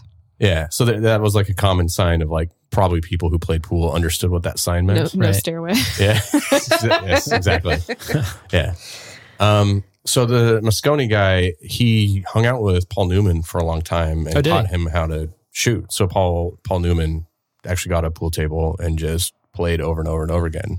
So It's you know, fun. It's a fun game. yeah, it complements what Allison said about Gleason. Just that both of them are super legit at pool, Yeah. which I want to play. Have you guys ever been good at pool? I would have these weird moments of being great at pool. Yeah. And it was like, you know when that people talk about flow? Sure. Like in every time I've ever played pool, I have like 10 minutes of flow where I can see the angles and I know where to hit the cue, and then I'm a hot mess. And it's like none of it ever happened. So I don't know. I have this moment of like savant clarity where I can like go in and get it, and then it disappears really So it's quickly. like the GIF with like the equations around your head. Yeah. Yeah. And I'm like, finally. And then it's something I'm good at. And then it goes away. How about you, Brady? I grew up playing it because my next door neighbor had a table. So you're probably pretty good. No, I never felt confident with the spin. Oh. Right, the front or the back spin or the curves and stuff like that. That felt like that was the next level, and I got decent at angles like Allison was describing, but I felt like having the stick become one with my hand. I never got there. There's Yeah, nerves. There's well, because nerves in that cue. I did the stick through the finger thing instead of the stick on the finger thing. So Does one make a difference? Is one more stable than the other? I feel like the one that sits on your hand or your fingers is what most people that are any good do. And I that- always did it like this. I always put it on top of my big bony farmer knuckles. Yeah. Oh. So this is a visual, this is an audio podcast, and I was demonstrating a finger going into a hole. Like when someone's asking for sex and they're in third grade or something, Yeah. when they're like, Yeah. So that's how I would do it. I used to cross over my index finger into my thumb to make like a little Y, and then I'd put Yeah, it there. okay. And I'd kind of So you did it on top of your fingers. Yes. Yeah. Not through your fingers. No. Yeah. And I'm too sweaty. The Talcum. yes, I would need that. Even when I did like strip aerobics for a while, I would like, no matter what I put on my hands to stop the sliding, I would just be like, like all the way back down the pole, and I just hit my ass on the floor. So it didn't matter how much stuff I put on my, I just sweat. I just sweat. My hands are so sweaty. Sweat. Come on, sweat. I control your brains. Yeah. So you're saying, Josh, you put it on top of your fingers as Oh, well? yeah. Right on top. Yeah. Right. So there. I never was comfortable with the stick being on top. It always had to go through for me. See, for me, it's like if the stick isn't moving at like a certain speed, if it doesn't feel fluid enough, then Yes. I don't really feel like I'm controlling it. If it's going through, to use your gesture there, I would feel like it's not slippery enough. Yeah. some good pool fucking. Yeah. So back when I was like 20, 21 years old, I was playing pool all the time. There was like this really fantastic bar in Cincinnati called the Comet, which I think still exists. And I would be up there playing pool all the time, drinking Iron City, smoking Lucky Strikes, and just playing the hell out of some pool. That's my man. I don't think I was really ever that good. I was just playing for fun, playing with my friends and whatnot. Smoking cigarettes. Yeah. Buddy of mine used to Girlfriend make, at the times in middle school. but we don't talk about that very much because it's weird and creepy when we think about it.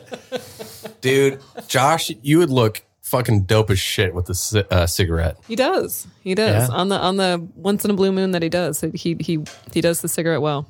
I don't suggest you smoke for health reasons. Oh no, but I I'm just love saying. the occasional cigarette. Yeah. Yeah, Okay. for sure. Yeah, okay. Yeah, and I got used to the numbing quality of tobacco on my lip, which is why I was smoking unfiltered for a time. Whoa. But Oh my the God. hubris of youth.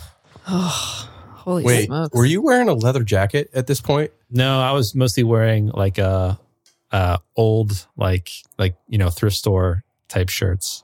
Okay, no. But were there cuff jeans?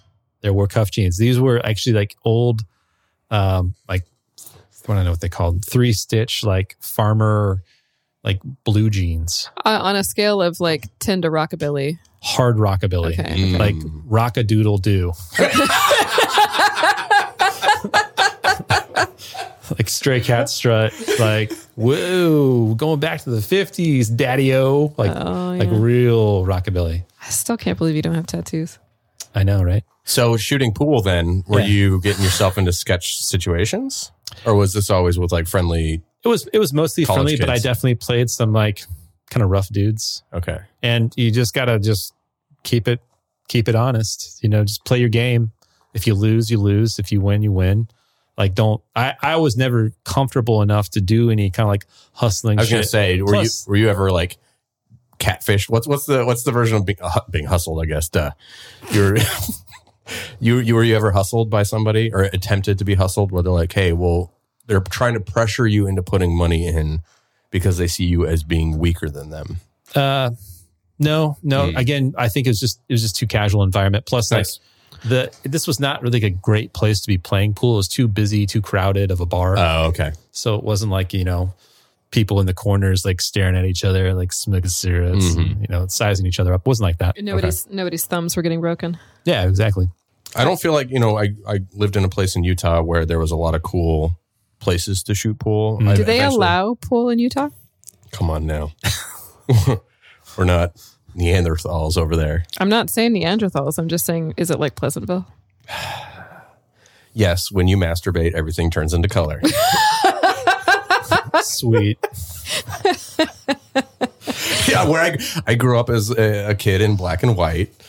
I didn't experience color You know until I what? moved to Portland. I was Yeah. super aware of my West Coast classism when I was driving through. I was like, "Is everyone racist? Hi."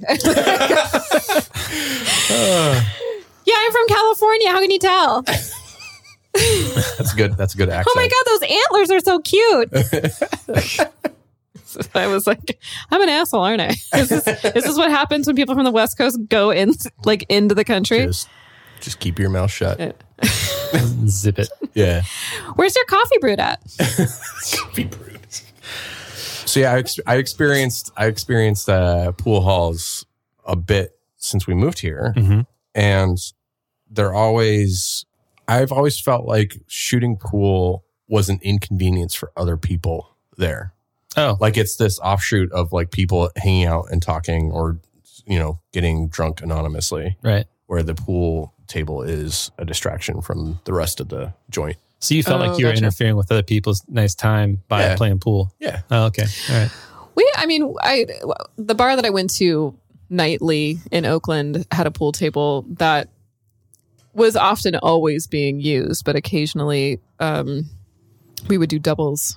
Some friends and I would do doubles with it. But that being said, those games were long, and it's because we were missing a lot. Yeah. You're just like so drunk that you're like we weren't running while shooting. We weren't even that drunk. We were just not great at pool. I'd have that 10-minute window, and then that was it. Well, backing the window up here, the lens up just a little bit more. Have you guys ever conned anybody ever at anything? Have you ever tricked anybody to doing something that gave you money? No. Yeah. Yeah.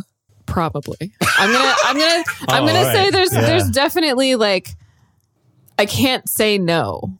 I think probably I have. You know what it was? Okay. You know what I used to do is back when I would bartend, and every once in a while, and they were always super young kids. They were always just turned 21 or 22, and they had come out from the suburbs, and they were having a night in the city, and they were assholes. They would treat the bar staff like we were supposed to lick their assholes. And I remember a few times, these kids are trying to be nice to your waitstaff. You have to be nice to your bartender because we will ruin you. Yeah. So I remember this kid who had come out. He was just being a dick, and he was trying to flash all this money. And I was like, wow. in my, I was just like, you're too fucking stupid to count change, right? So I stiffed him by $40. Nice. Oh, okay. Because he gave me like $100 bill, and he doesn't know how much the drinks are. So I was like, cool, man, thank you. And I would just put that right in my pocket. But I was like, you're an asshole, and I'm sorry, but fuck you. I take back what I just said. You are a cold-blooded assassin. Bartending hardened my heart. It's a righteous sense of justice. It hardened my heart. Yeah, there was. I remember another guy that was this wasn't hustling him or anything, but he was throwing money into my well, which is disgusting. That's where ice goes. And that is really gross. Because he was trying to get my attention. So I would give him a drink first, but there's thousands of people around him. Holy shit. And I got so mad, and that feels like you get slapped. Oh, I was so upset. And so then he started cussing me out because I threw his money back at him, and I told him to leave. And he started cussing me out, and I was waving the security over, and I said, "You really want to cuss your bartender out because it's really fucking cold outside." And it was like that 4 years ago when we were having that crazy storm here, where it was ice everywhere. And I was like, "I know you had to walk here because it was so hard to drive anywhere, and Ubers aren't doing anything." So I was like, "So I'm about to send your skinny white ass outside where you're rolling balls, you motherfucker." I have a lot of rage. I have so much rage. Yeah, there's just so many flashbacks of bartending. That's funny. Yeah, it was funny watching you get activated, where you're like, I don't think I have any. I can't think of any story. Oh wait a minute. Here they come. No. It's like vomit when it starts and you can't stop, and you're like, oh. Yeah. Well, my stories are not high stakes at all, Josh. It's I hinted to the two of you over text, the fighting game community, so Street Fighter, Mortal Kombat type. So there is a really intense competitive scene with those games, and so there's a lot of trash talk. Mortal Kombat's based on Scandinavian music, right? What? I'll finish him. I'm sorry. Please go ahead. Please proceed. Is Finland part of Scandinavia? Sure. I don't know. It's all the same over there. I mean, it's just IKEA and blonde people. I don't know what else to say. That's Sweden. I'm sure the Finnish are Someone really... stop me from talking. Brady, keep Finnish going. have excellent race car drivers, I'll say that. Some of the best. All I know about Finland is that of all the Scandinavian... How did we get here? Countries, they have the best. Oh, that's right. They have the best non-accents. Oh, meaning when they speak English, it's you can barely tell. So anyway, Street Fighter. Yeah, so Street Fighter and Mortal Kombat, I mean, there's tournaments and shit. So a lot of those are you have to win best of 7 or best of 5 or whatever. Mm. And so I've had those experiences where I will play down. Oh, you'll sandbag a little bit. A little bit. So, right. I mean, it's not the same. Again, the stakes are low, but it's I'm clearly better at this game than somebody else. Uh-huh. So I'm going to act like I'm not as good at this game. Mm-hmm. Because that will improve your path through the tournament system? No, it's just I like to create drama. Oh, okay. So just be the chaos you want to be in the world. There you go. Create the chaos you want to be in the world. Finland is a part of Scandinavian region. Confirmed. All right. Lock it in. I'll shut my dirty mouth. The Scandinavian peninsula, if we will. Okay. Yeah. So, thank you, Google. Speaking of chaos energy. Wait a minute. You didn't answer. Did you? Oh. Have you hustled anybody? Ever? Boy, have I hustled anybody? No, not really. Yeah. I mean, I've beat people fair and square, but I didn't hustled anybody. Man, I just like I have this. It's like a dark crystal inside of me that has like secrets written in Italian all around it, and then when it's Spaghetti.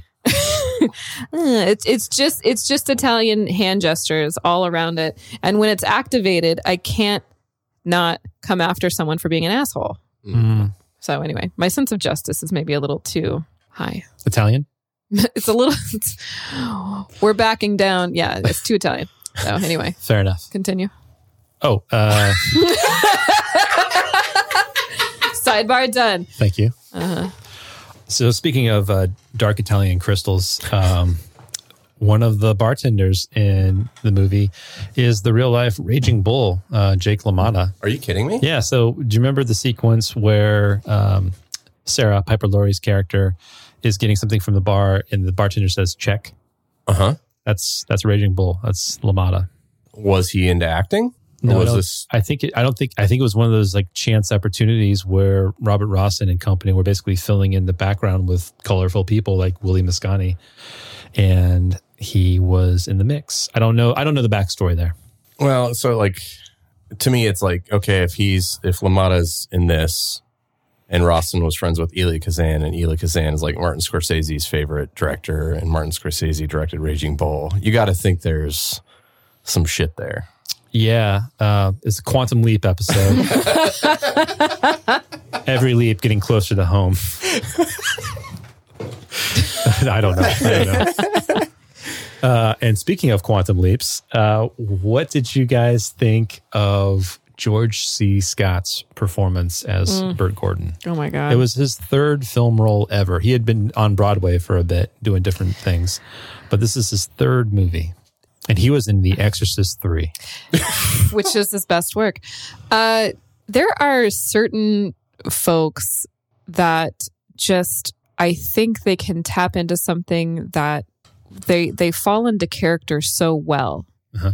And they fall into the nuances and the bad habits and the idiosyncrasies. Yeah. Where they become a character through and through. And the way he played Burt Gordon had me really fooled, because you think he's just kind of this quiet observer who maybe is looking out for the best bet and the best guy who's going to be this really supportive person. And he's a snake. Yeah. And he does it so well. And I thought his performance was fantastic. Did he get a nomination for this? I don't know. Which I think he turned down. Wait a minute. I think he got nominated for Best Supporting Actor for this, boy. and he turned it down because he didn't like the Academy Award system, basically. So I know. I think he was nominated. I don't think he didn't win. He didn't win, but I don't think he accepted the nomination. That's weird. Yeah. That's strange. Interesting. I believe it was George C. Scott, but his performance is exceptional. Mm-hmm. Yeah, I think you're right on the money where you think he's going to be like this like cipher, bean counter, Lashif type character, and he ends up being this like master manipulator. Yeah. And the whole sequence, basically once Sarah is on the train and they're going to Louisville, and he's just like instantaneously going to work on her with all kinds of like minor little head games, like the forgetting the name, taking her seat at the table, all the little comments about like the beautiful women and all kinds of stuff. It's like he is like worming his way into her head. And that's both credit to the script as well as George C. Scott. I think that just in general, I think he absolutely killed it. And I wonder how much of this role is George C. Scott and how much of it is Burt Gordon and like where that line lives. But man, he's wild. It was very obvious to me that his character was based off of like really legit, like corporate, powerful people. Just that kind of social engineering that is not easily seen by people outside of the experience. Like if you're having it happen to you, like you can see it, but a lot of times it's very quiet and it's just this very surgical thing that if the person protesting to having it happen to them, they'd be like, what are you talking about? I don't know what that person's talking about. The negging and gaslighting. Dude, it's fucking nuts. And it you know who reminds me of his character? It's Roman Roy, Kieran Culkin in Succession. Okay. Is totally his character. I haven't seen that yet, but everyone says it's amazing. Oh, dude, Succession's like Arrested Development mixed with... is that the HBO show? Yeah. It's like a super dark, depressing version of Arrested Development. Oh. Sounds awesome. Yeah, it's quite good. So like Roman Roy is this character that seems kind of like a buffoon, not really taken seriously, but really he's a cold-blooded assassin. Yeah. So he's a little bit more of a buffoon for comedic effect than George C. Scott, but they have a similar look. If you look at Kieran Culkin, you can kind of see the physical similarities. Okay. But I don't know. Allison, you said that you kind of saw him as just taking care of his buddy at the beginning of the movie. Well, I mean, he doesn't seem that threatening in the beginning. I was actually, it's almost like he's having a father-son conversation with Fast Eddie at a certain point when they meet each other again before his thumbs get broken, or right after his thumbs heal, and they see each other at the bar, and it almost seems like now he's lending the ladder to Eddie in order to make his way out of this misery that he's been in.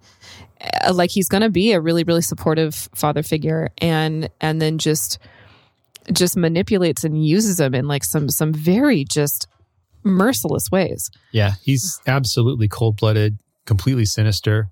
I think that he is, he's obviously the villain of the movie, but like he takes his villainy to such a extreme in the way that it's presented that it's like he does represent like avarice and greed and control of the system. I saw him as the villain from the first 10 minutes when he cut through like a knife calling Eddie a loser. Right. So like everyone in the pool hall is hanging on every action and every comment by Fast Eddie and Fats. But then Bert comes in and just calls him a loser, and Paul Newman's character completely gets destabilized. So early on for me, it was clear that this guy is the person that actually holds all of the power in this movie, including Fats. In a way, Fats is like in his pocket. Oh yeah, absolutely. Yeah. Absolutely. And that becomes extremely apparent at the end of the movie when Fats is kind of resigned to watching this downfall of another, bright-eyed pool player. Just get completely fucked over by the lifestyle. Yeah. So yeah, I think he owns the city. Yeah. Bert is Hades and Fats is Cerberus. Okay.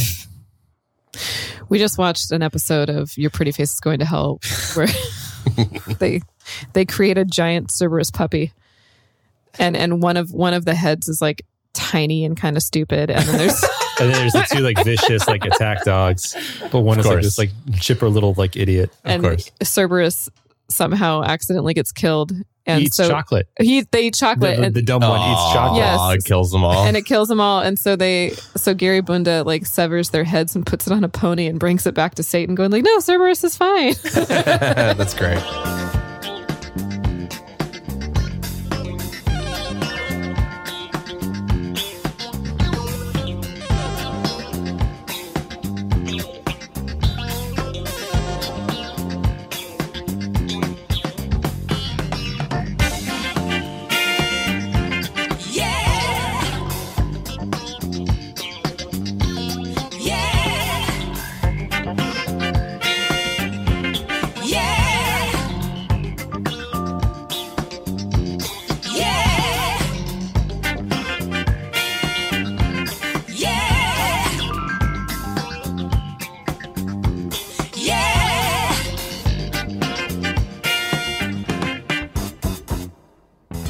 The most layered and complicated role in The Hustler is, to me, it is Sarah Packard as portrayed by Piper Laurie, because in addition to her being a woman with a hidden history, she's also got a hitch in her giddy up, and she's got quite the drinking habit.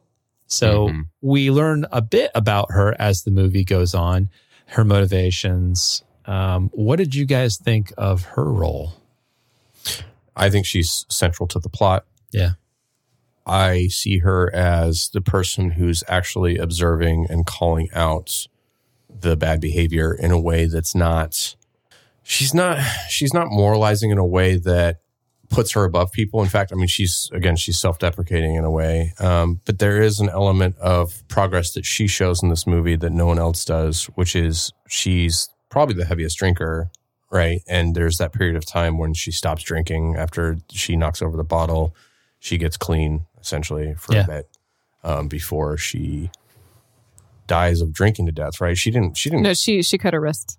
If you look at in the scene, sink. There's blood on the sink. And there's a razor blade. I wasn't sure because I thought that the first time I watched it, and then the second time I watched it, I was like, "Wait, did she?" It's drink? not. I mean, It's pretty sanitized. It's not. It's not very. Okay, It's implied. so she cleaned herself up for a period of time, and then, she hits the drink hard at the party at the end.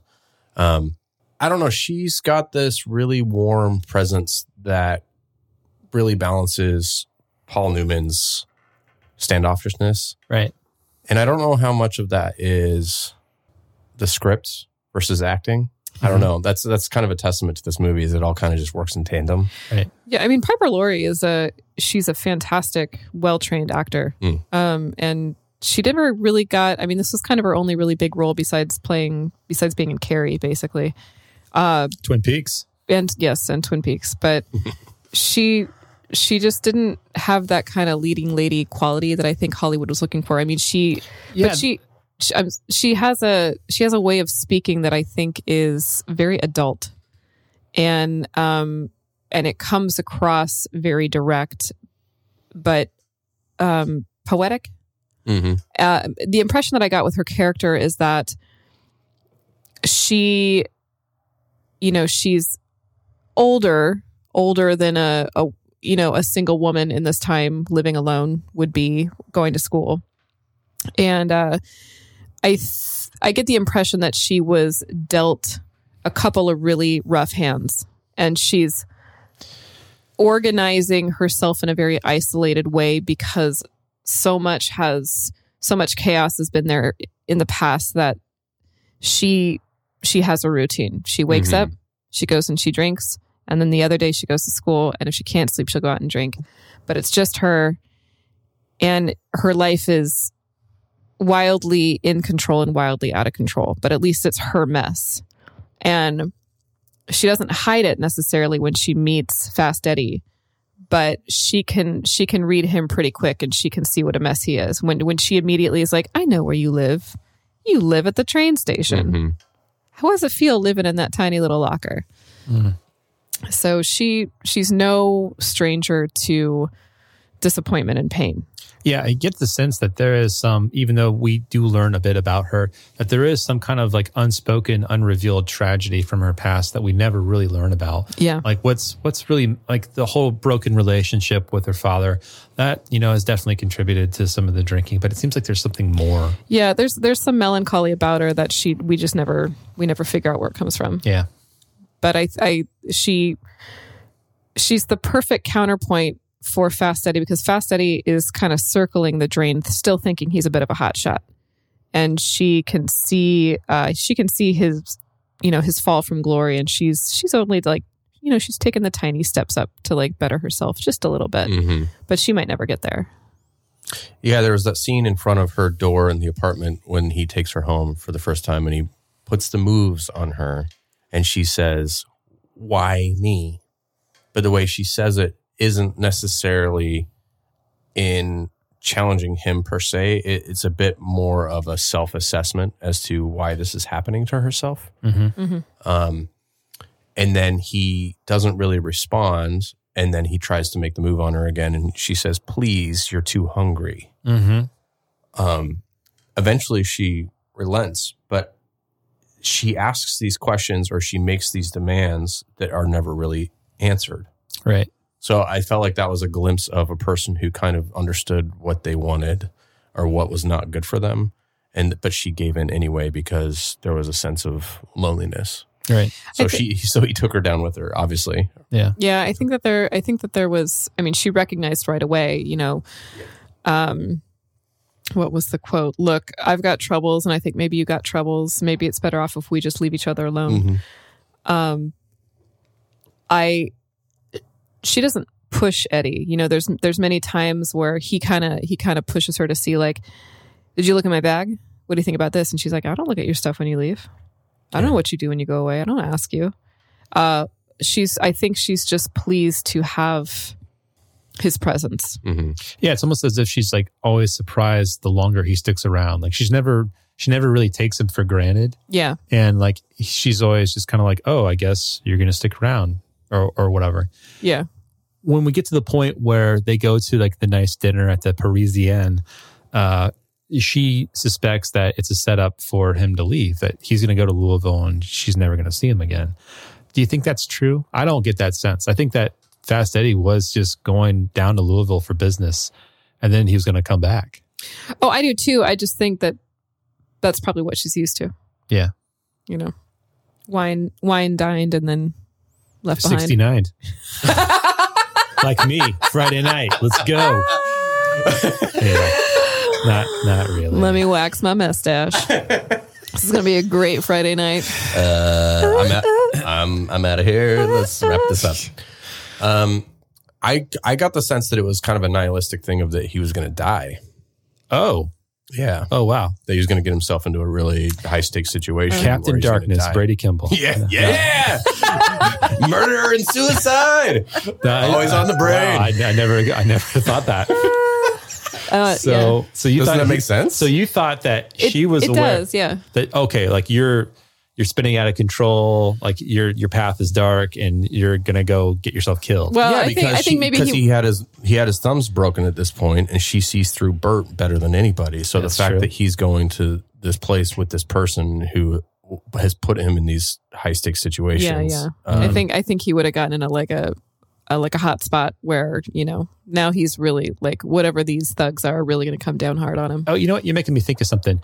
Because Bert knows everybody in town, he's kind of like the kingpin of this whole situation. Do we think that Bert was responsible for him getting his thumbs broken to begin with? Absolutely. Yeah. That wasn't just like a chance encounter. Like that was like, oh, hey, if you see this guy break his thumbs. Mm-hmm. No, yeah, that was Really? yeah. Okay. Yeah. Rocking Well, my I think it says, I think there's a couple moments where it's absolutely revealed through conversation that he was the one who okayed that. Yeah, he runs the streets. Yeah. Well, yeah, because he mentions the guy that broke his thumbs by name. All right. Anyway, you guys are just blowing my mind right now, because I thought that was Fast Eddie's. He was basically chased out all the major pool halls because everybody knew he was Fast Eddie and he couldn't hustle there. Yeah. So he had to go lower and lower, right? And he gets to like this dive, and he runs into another hustler crew, and then they sort of like let him play his game and then break his thumbs. Yeah. Yeah. No, that was all. Wow. That was all Bert. So one of the more going back to Piper Laurie and Sarah Packard's character. So she cleans herself up a little bit, but then Louisville starts, where he's got this big game, big match, whatever you call it. I don't know, pool event, pool bout in Louisville against the rich guy Finley, who's also a Solid Six Salon member, which is Murray Hamilton from The Graduate. Oh, Yeah, that's right. jeez. The dad from Graduate. Uh-huh.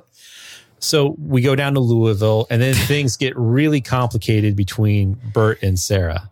So what's Sarah is if Sarah can see through Bert, if she knows who he is through and through, why is she playing defense so much? Why doesn't she what's her motivation for going to Louisville in the first place if she thinks that Fast Eddie's going to die, and like what's going on there? Because I think that particularly the end sequence right before she kills herself, where she's got her bags packed, or at least on the bed waiting for him, that conversation with Bert, then they hook up, and then she kills herself. It's still blurred to me. I'm still not convinced that they didn't know each other beforehand, and she was just playing dumb.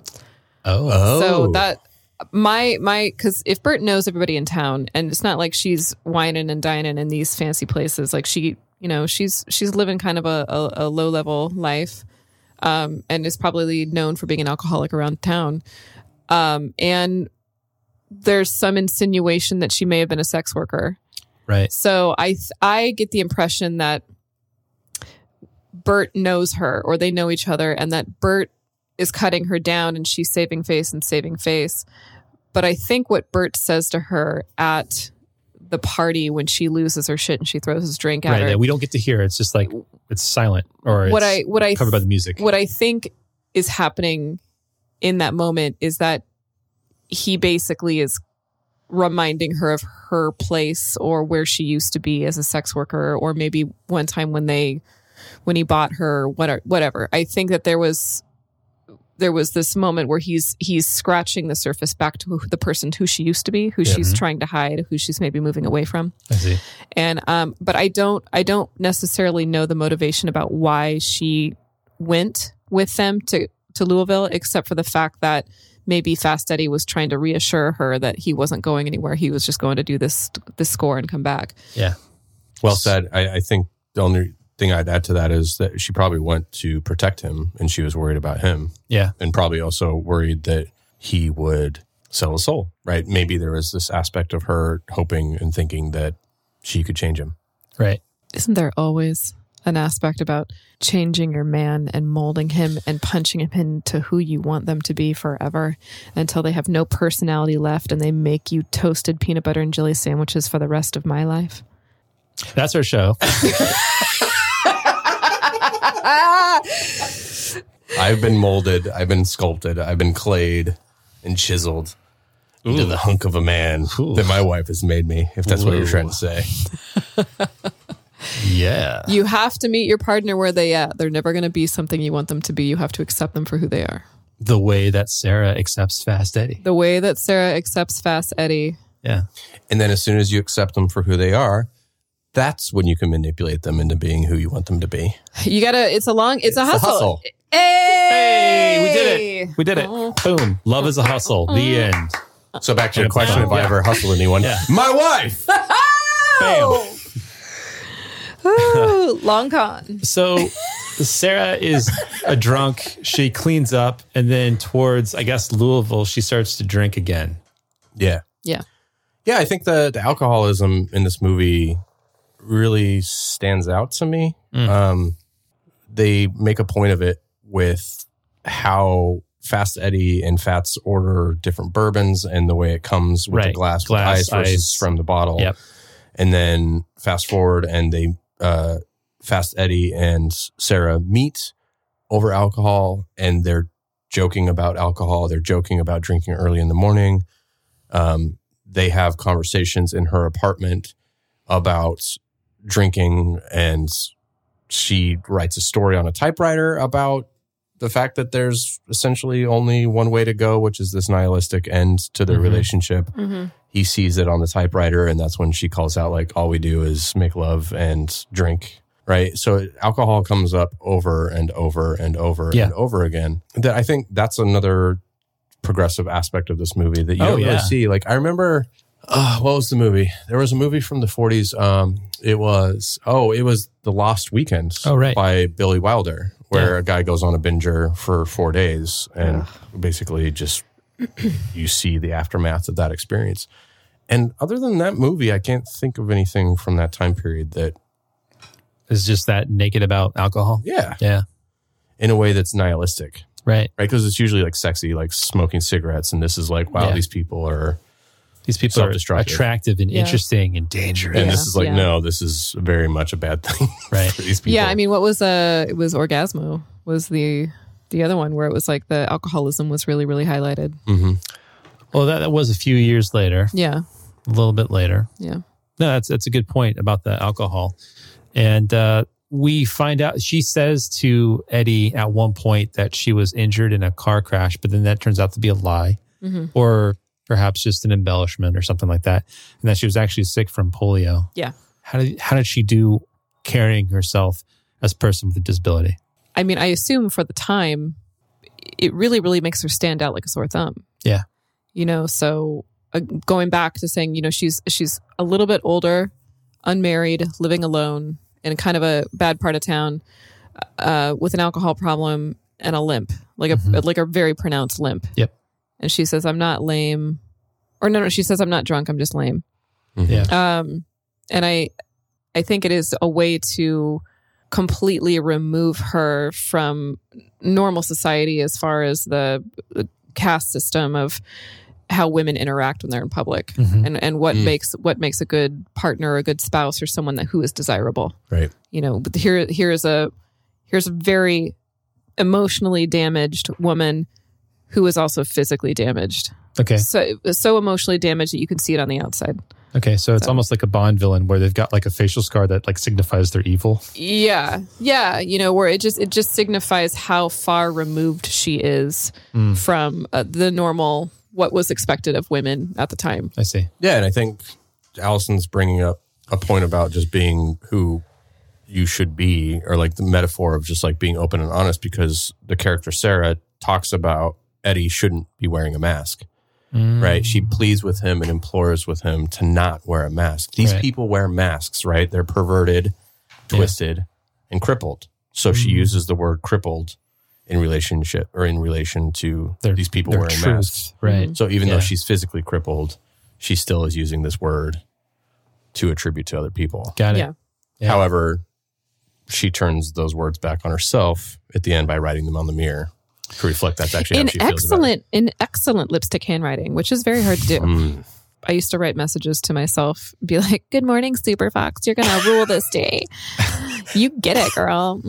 Exclamation point! Exclamation point! XOXO. I'm so proud of you. Yeah. That's awesome. Why stop?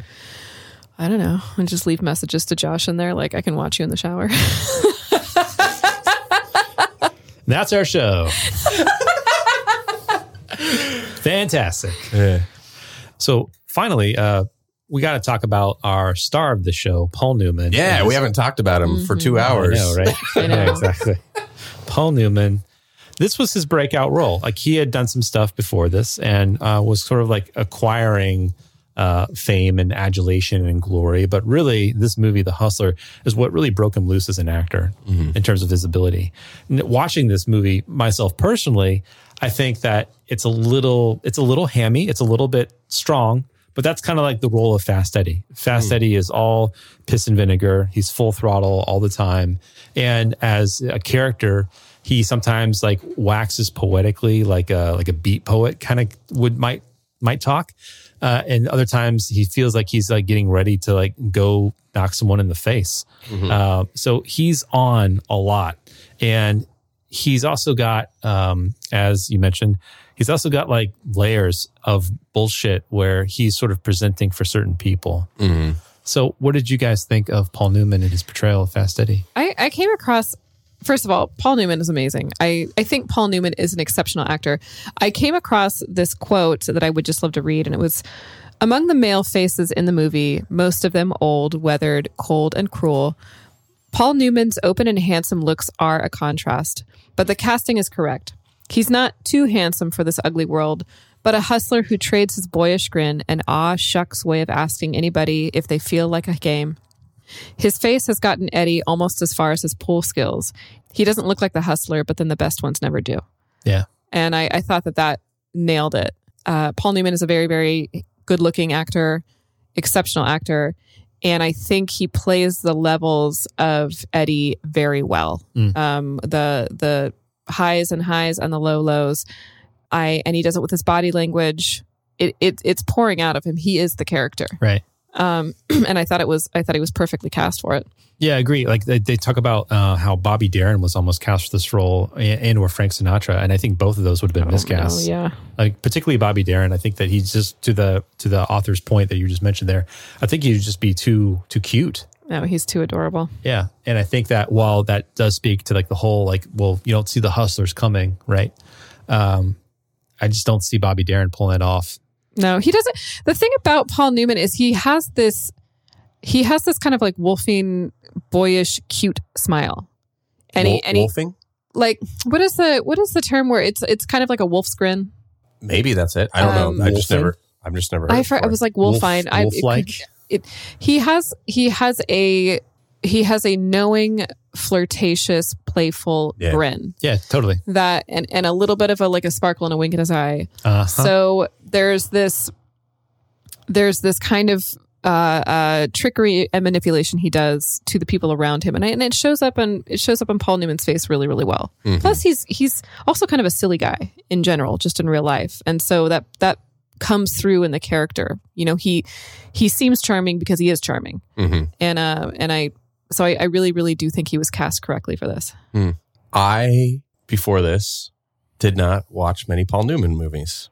I had seen him in like Hudsucker Proxy. I'd seen him in Road to Perdition, but like a lot of his stuff that he became famous from, like Cool Hand Luke. I watched that this week. Oh my God, I love that movie. It's great. Fucking fantastic. Was this the first time have you seen Cool Hand Luke? My Lucille. Yeah. Oh my God. Yeah, and he was fucking fantastic in that. And so seeing this like as one of his earlier roles, to me, it stuck out as a bit flat, actually. Not in like that's a pejorative term in a lot of ways, but it's not, I don't mean it as like a negative thing. It's more just that his character, I think, was emotionally stunted. And he plays that fairly well. Right. Now, I watched this movie twice this week because I decided I want to spend a little bit more time like kind of seeing his body language. Yeah. And there is a lot of frustration that he demonstrated that I didn't see the first time. That was very much like kind of in the way he moved. So he was he was a lot more animated. He's super animated. Yeah. In a way that I didn't notice the first time for some reason, probably because I was so like caught up in the dynamics of the group. Yeah. But yeah, just isolating him. He just is a very frustrated person and character that like, maybe it's like the pulpy kind of film noir style of the writing, but it kind of reduced him down to,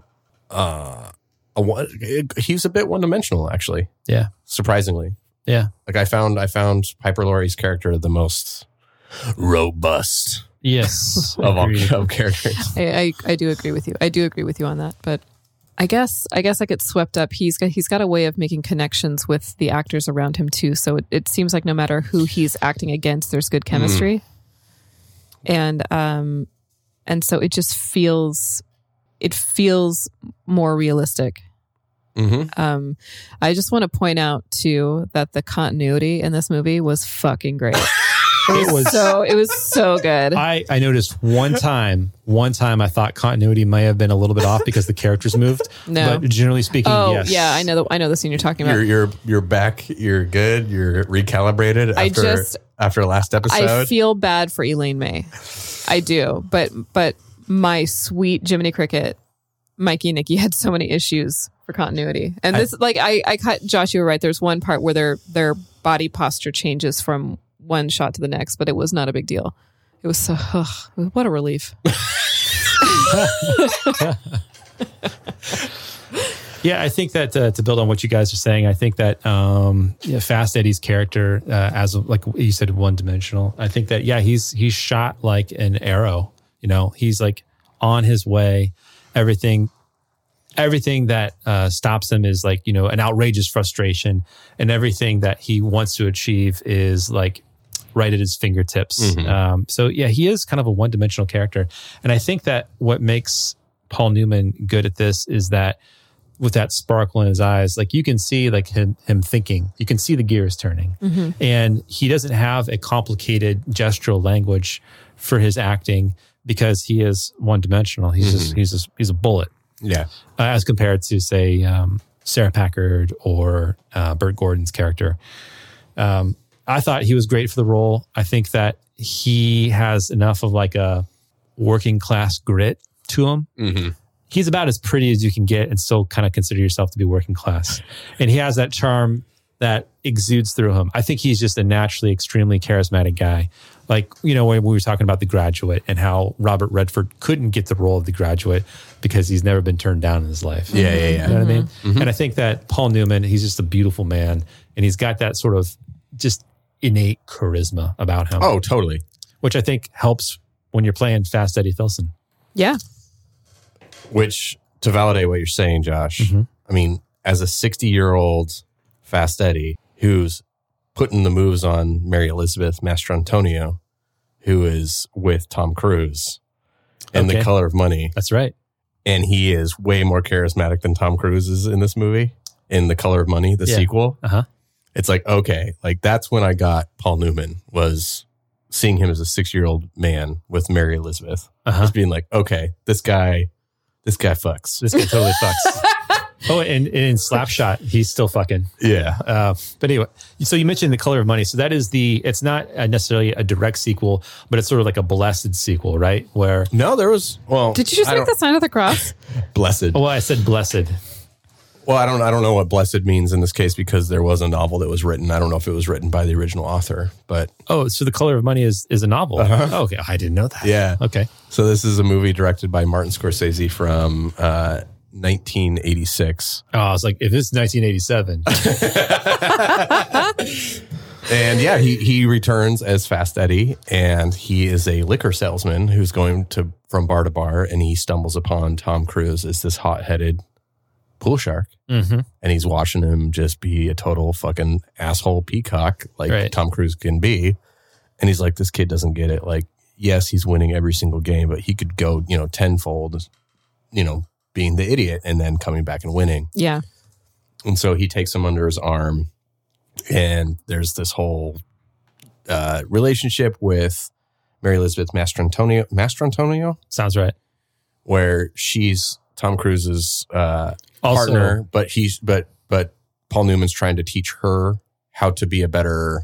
They're not called marks. There's cool slang. The person who basically is there to like distract other people. Oh, Actor. So, yeah, the equivalent of what George C. Scott's doing. Oh, the person plant? The plant. Yes, something Okay. like that. Yeah. So Paul Newman's teaching her how to be the plant, but there's this really weird homoerotic thing where Paul Newman's like trying to teach Tom Cruise, and there's Phil Collins playing One More Night. Are they doing pottery together? Is Is this like some ghost shit where Paul Newman is behind Tom Cruise, like teaching him how to do a golf swing? they're shooting pool. Oh, so he's behind him with a pool stick. No, they're just playing pool with Phil Collins with like neon lighting, and it's such an 80s movie. It's so okay. All right. So lay it on us. so Paul Newman's out of the game, right? Like he's moved on. Yeah. And he decides that he wants to get back in the game because Tom Cruise is this little piece of shit. So he's like, okay, I'm feeling this competitive spirit with this kid who's going to Atlantic City to be in a tournament. And so to prepare for the tournament to compete against Tom Cruise, there is a fucking training montage where Paul Newman is swimming laps. Nope.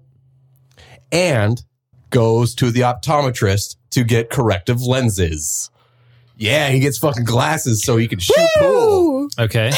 you better watch your back, Tom Cruise. It's the best, like, I'm coming at you with these fucking bifocals. Oh, so this is his training montage. Yes. Like it's his coming out of retirement. Yes. Like getting back in the game. He Yeah. puts on his Velcro sneakers, Yeah. orthopedic No, shoes. that's totally what it is. And it's shot, I mean, it's Martin Scorsese, right? So it's like that rock and roll, like, hey, cool, sexy. And it's like, dude, this is like a geriatric training montage that I can't take seriously. That's the name of someone's like dad cover band, like dad metal cover band of like geriatric training montage. Sounds like a playlist I would make. So we were talking about this movie like a little while ago, and you said that it was just like bananas, that it doesn't really hold up, or that it just kind of like loses itself. Yeah, it's one dimensional, and for it to be a sequel to this amazing movie from the 60s, it just felt like this weird 80s buddy rom-com thing. How do you think it would pair with Cocktail? Pretty well. I can see what Tom Cruise was doing with his career. Okay. It's bizarre though, because it's because it's Scorsese. It's the same thing. Remember when a couple of episodes ago I was talking about Orson Welles and that movie that he didn't finish? Yeah. And people are like, "Oh, God, that movie's amazing." Yeah. I feel like this is the same thing where people are like, "Oh, Scorsese's directing his way out of the bag," and it's like, dude, like he's doing stuff with the camera and stuff that's interesting, I think but like the 80s just gaslit everybody as far as cinema is concerned. So was that your finishing your thought? oh, totally, Allison's. Oh, really? Oh, totally. It was interesting from like a cinematography standpoint, but it's like he's trying to make up for a script that's pretty mediocre. I just All like right. I always think about like the passions of what I know about the 80s because I obviously lived through them. Where that you have this booming economy and then this kind of superficial nature that really, really took hold. You know, you have like MTV culture coming out. So like all of a sudden, my boss brought this to my attention that everyone kind of had their own style until like TV showed up and then MTV showed up. And then all of a sudden, like there was everyone had like a category style that you stuck with. Right. And I feel like because of that artificial like goo that started emanating out of culture everywhere about, you know, we have to look a certain way, we have to act a certain way, we have to be a certain way, that when you had overly sincere movies, which is everything Tom Cruise has ever done in the 80s, it probably felt a lot more powerful then than we give a shit to think about now. Yeah, that makes sense. Somebody email me and tell me otherwise. I don't know, but that's my like assumption, because when I go back and I watch these movies like Born on the 4th of July, and I'm like, guys, I don't see it. I don't fucking see it. Okay, I haven't seen that Oliver Stone movie. I mean, I thought that Tom Cruise definitely showed up for Born on the 4th of July. He showed up for that fake ass mustache, that's for sure. That facial hair that they put on him was bananas. I'm just like, for as hard as the budget went for that movie and as hard as Tom Cruise acted for that movie, they gave him like some nylon ass shit that they just like spirit gummed onto his lip. And they were like, go act your heart out, young man. Do you think they put Go cry on camera. Do you think they put all the budget into the wheelchair? Dull my senses, steal my pride, principles denied, passion faked and sold to the anthem green and gold. Color of the virtue, I'll work you like a slave, more precious than life itself. What's the color? Tempting fate. What's the color of money? What's the color of money? Don't tell me that you think it's green, me, you know it's red. What's the color of money? What's the color of money? Don't tell me that you think it's green, me, you know it's red. Well, I think that's going to do it for The Hustler. Are you guys ready for reviews? Yeah. Yes. Yeah. Who would like to go first? I will stumble through this. The Hustler feels very lived in, somewhat having to do with the set design, but truly due to the ease of the cinematography and the editing. There are so many peaceful, scanning scenes that bring to life the working class neighborhoods of New York and the lives of those that made the world go round under the feet of the upper class. In this environment, we get the lost lives and the kings of this underworld, and they're portrayed through the amazing talents of the cast. No line is wasted, no look is wasted, no part of body language is wasted, and there is a thin line that connects. There's a thin line that connects all of these people together beautifully. It's like a perfect ballet. The movie feels really ahead of its time as far as storytelling and cinematography are concerned. And the way in which it was filmed, like I said previously, I feel like I can smell the stale beer and the wet carpet and the cigarette smoke and the bad hair pomade or whatever. And it feels very real. And I think it's absolutely essential cinema. I would highly recommend it to anybody. I'm giving it a 10. Oh, wow. Okay. I really enjoyed it. Essential. I don't know how to follow up what Allison said. I'll just say that like this movie stews in its own juices in a way that not many movies do. Like you just kind of have to sit with it and marinate in it. And for some people, it's going to be slow in a way. But I find movies like this to be really rewarding if you meet it at its rhythm, because there's a lot of like little clues with body language and just little things that are built into that subculture, like we talked about with the slang or the power dynamics of like who has the upper hand or not. Every person in this is pretty much perfect. I think they're perfectly cast. Every line that they have is like has like a really good zing to it. It's like it's zip zap zoom, kind of that, again, that pulpy film noir style, which then kind of calls into question the casting, like how much of it is good acting versus a good script. Again, I said this earlier, but it's like, who gives a shit? But if you're like dissecting the movie, it's like how much of this is the actor carrying this versus the lines, material they had to work with. Yeah. I don't know, but regardless, it moves in a way that kind of is kind of the opposite of that stewing in its own juices. So it's got this weird like push and pull thing to it. You know, this movie I don't think would work without Piper Laurie's character, Sarah. She, to me, is the one that's kind of the anchor to all this. And then Paul Newman, you know, his smile pretty much carries his character. There's kind of this like lovable scoundrel aspect to him. And I'm kind of surprised this isn't like considered film noir. I don't know if it's like an era thing and like it's just the way it's not shot in like this stark black and white style, but it has that kind of nihilistic. Yes, but I feel like it's a little too soft. I mean, it's not, the story is nihilistic, but like the filming is very, it's kind.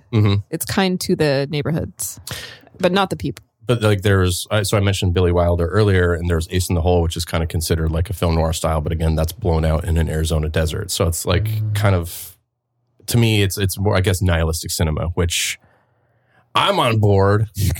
I love nihilistic cinema, and there's not going to be a lot of movies at this time frame that have this kind of style. So I'm all in on this. I'm going to give this bad boy a 9. Yeah, fantastic.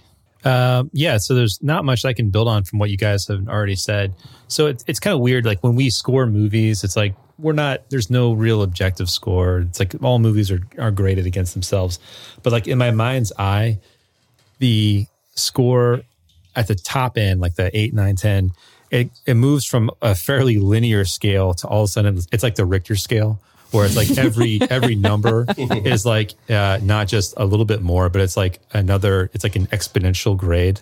You know, so like the difference between an 8 and 9 is big, and the difference between a 9 and 10 is huge. Yes. So having said all that, like Paul Newman he may not be like the coolest guy ever, but he's definitely been in some of the coolest movies ever made. I mean, like Cool Hand Luke is an amazing movie. It's super awesome. Slapshot. And I highly encourage you guys to watch Slapshot. It's a really cool movie. And I think The Hustler is definitely one of the coolest movies I've ever seen, partially because of the nihilism and also because of the way that all of these component pieces all gelled together. Like Robert Rossen is not like an amazing director. He's pretty good and he's a good writer, but he's not an amazing director. So a couple other pieces had to carry some water in order to get us across the finish line this way. And I think that the cinematography from Eugene Shufton, the editing from Dede Allen. I'm so sorry, I forgot that name again. And the Robert Rossen co-writing the script with Sidney Carroll based on the Walter Tevis novel. All of these amazing performances from Paul Newman, Piper Laurie, George C. Scott, and even though he's basically just like a beautiful painting, Jackie Gleason as Minnesota Fats, all works really well. As in addition to the colorful background, the whole thing just works. It's just a nice, tightly wound little machine that leaves you with a sense of unease, but also satisfaction. So like you're kind of quaking from like the nihilistic attitude of what happens in the last act of the movie, but also you kind of get like the small nuggets of satisfaction that I guess Fast Eddie beat Minnesota Fats. For me, it is essential cinema, and why it's not on like more prestigious than it is still a mystery to me. And if you listener out there have a different opinion on that matter, just leave us a message at solid6.net. But like Brady, I'm at a 9 out of 10. It is a damn near perfect movie. Yeah. It's a good one. Yeah. Oh, yeah. So with that in mind, just a quick reminder, we are all on Letterboxd. I'm Josh Spaceman. I'm Bruja Jones. I'm Brady Kimball. And again, if you want to get in contact with us, we are at podcast@solid6.net. We always love hearing from you. You can hit the little microphone button in the corner if you want to leave us a message. We're on Twitter. We're on Instagram. I guess we're on Facebook. I think so. We definitely check Facebook at least. Well, I deactivated my account. I was going to say, should Do we any just of us have delete our... accounts? No. No, because you can't. I think you have to have a Facebook in order to have you have to have to have a business account on Instagram. You have to link it to a Facebook account. So that's why mine can only be deactivated. I can't delete it. Mark Zuckerberg, you can kiss my ass. Kiss my ass. So that's a little bit of bookkeeping for you, the listener. Unless I'm wrong, I don't know. right. I think that's the case. Yeah. Well, we do return to the nightlife next time with the second movie that's actually based on a New Yorker magazine article that is 2019 Hustlers, starring Jennifer Lopez, amongst others, about a group of exotic dancers that scam a bunch of Wall Street dickheads. I'm very excited to watch this movie. It's gonna be great. It's gonna be a hoot. Neither of you have seen it? No. It's pretty great. I didn't know what to expect. I hadn't seen a preview for it and went to go see it with Yvonne. It's fucking awesome. And in addition to your recommendation, I've heard other recommendations as well that's actually pretty good. Yeah, it's not bad at all. So we're going to get into Hustlers next week. Whoop whoop. Yeah. And with that, thanks for joining us, and we'll see you next time. Bye. Adios. That's what my dad has made me. Yeah, I'm a hustler, baby. That's what my dad has made me. I'm a hustler, baby.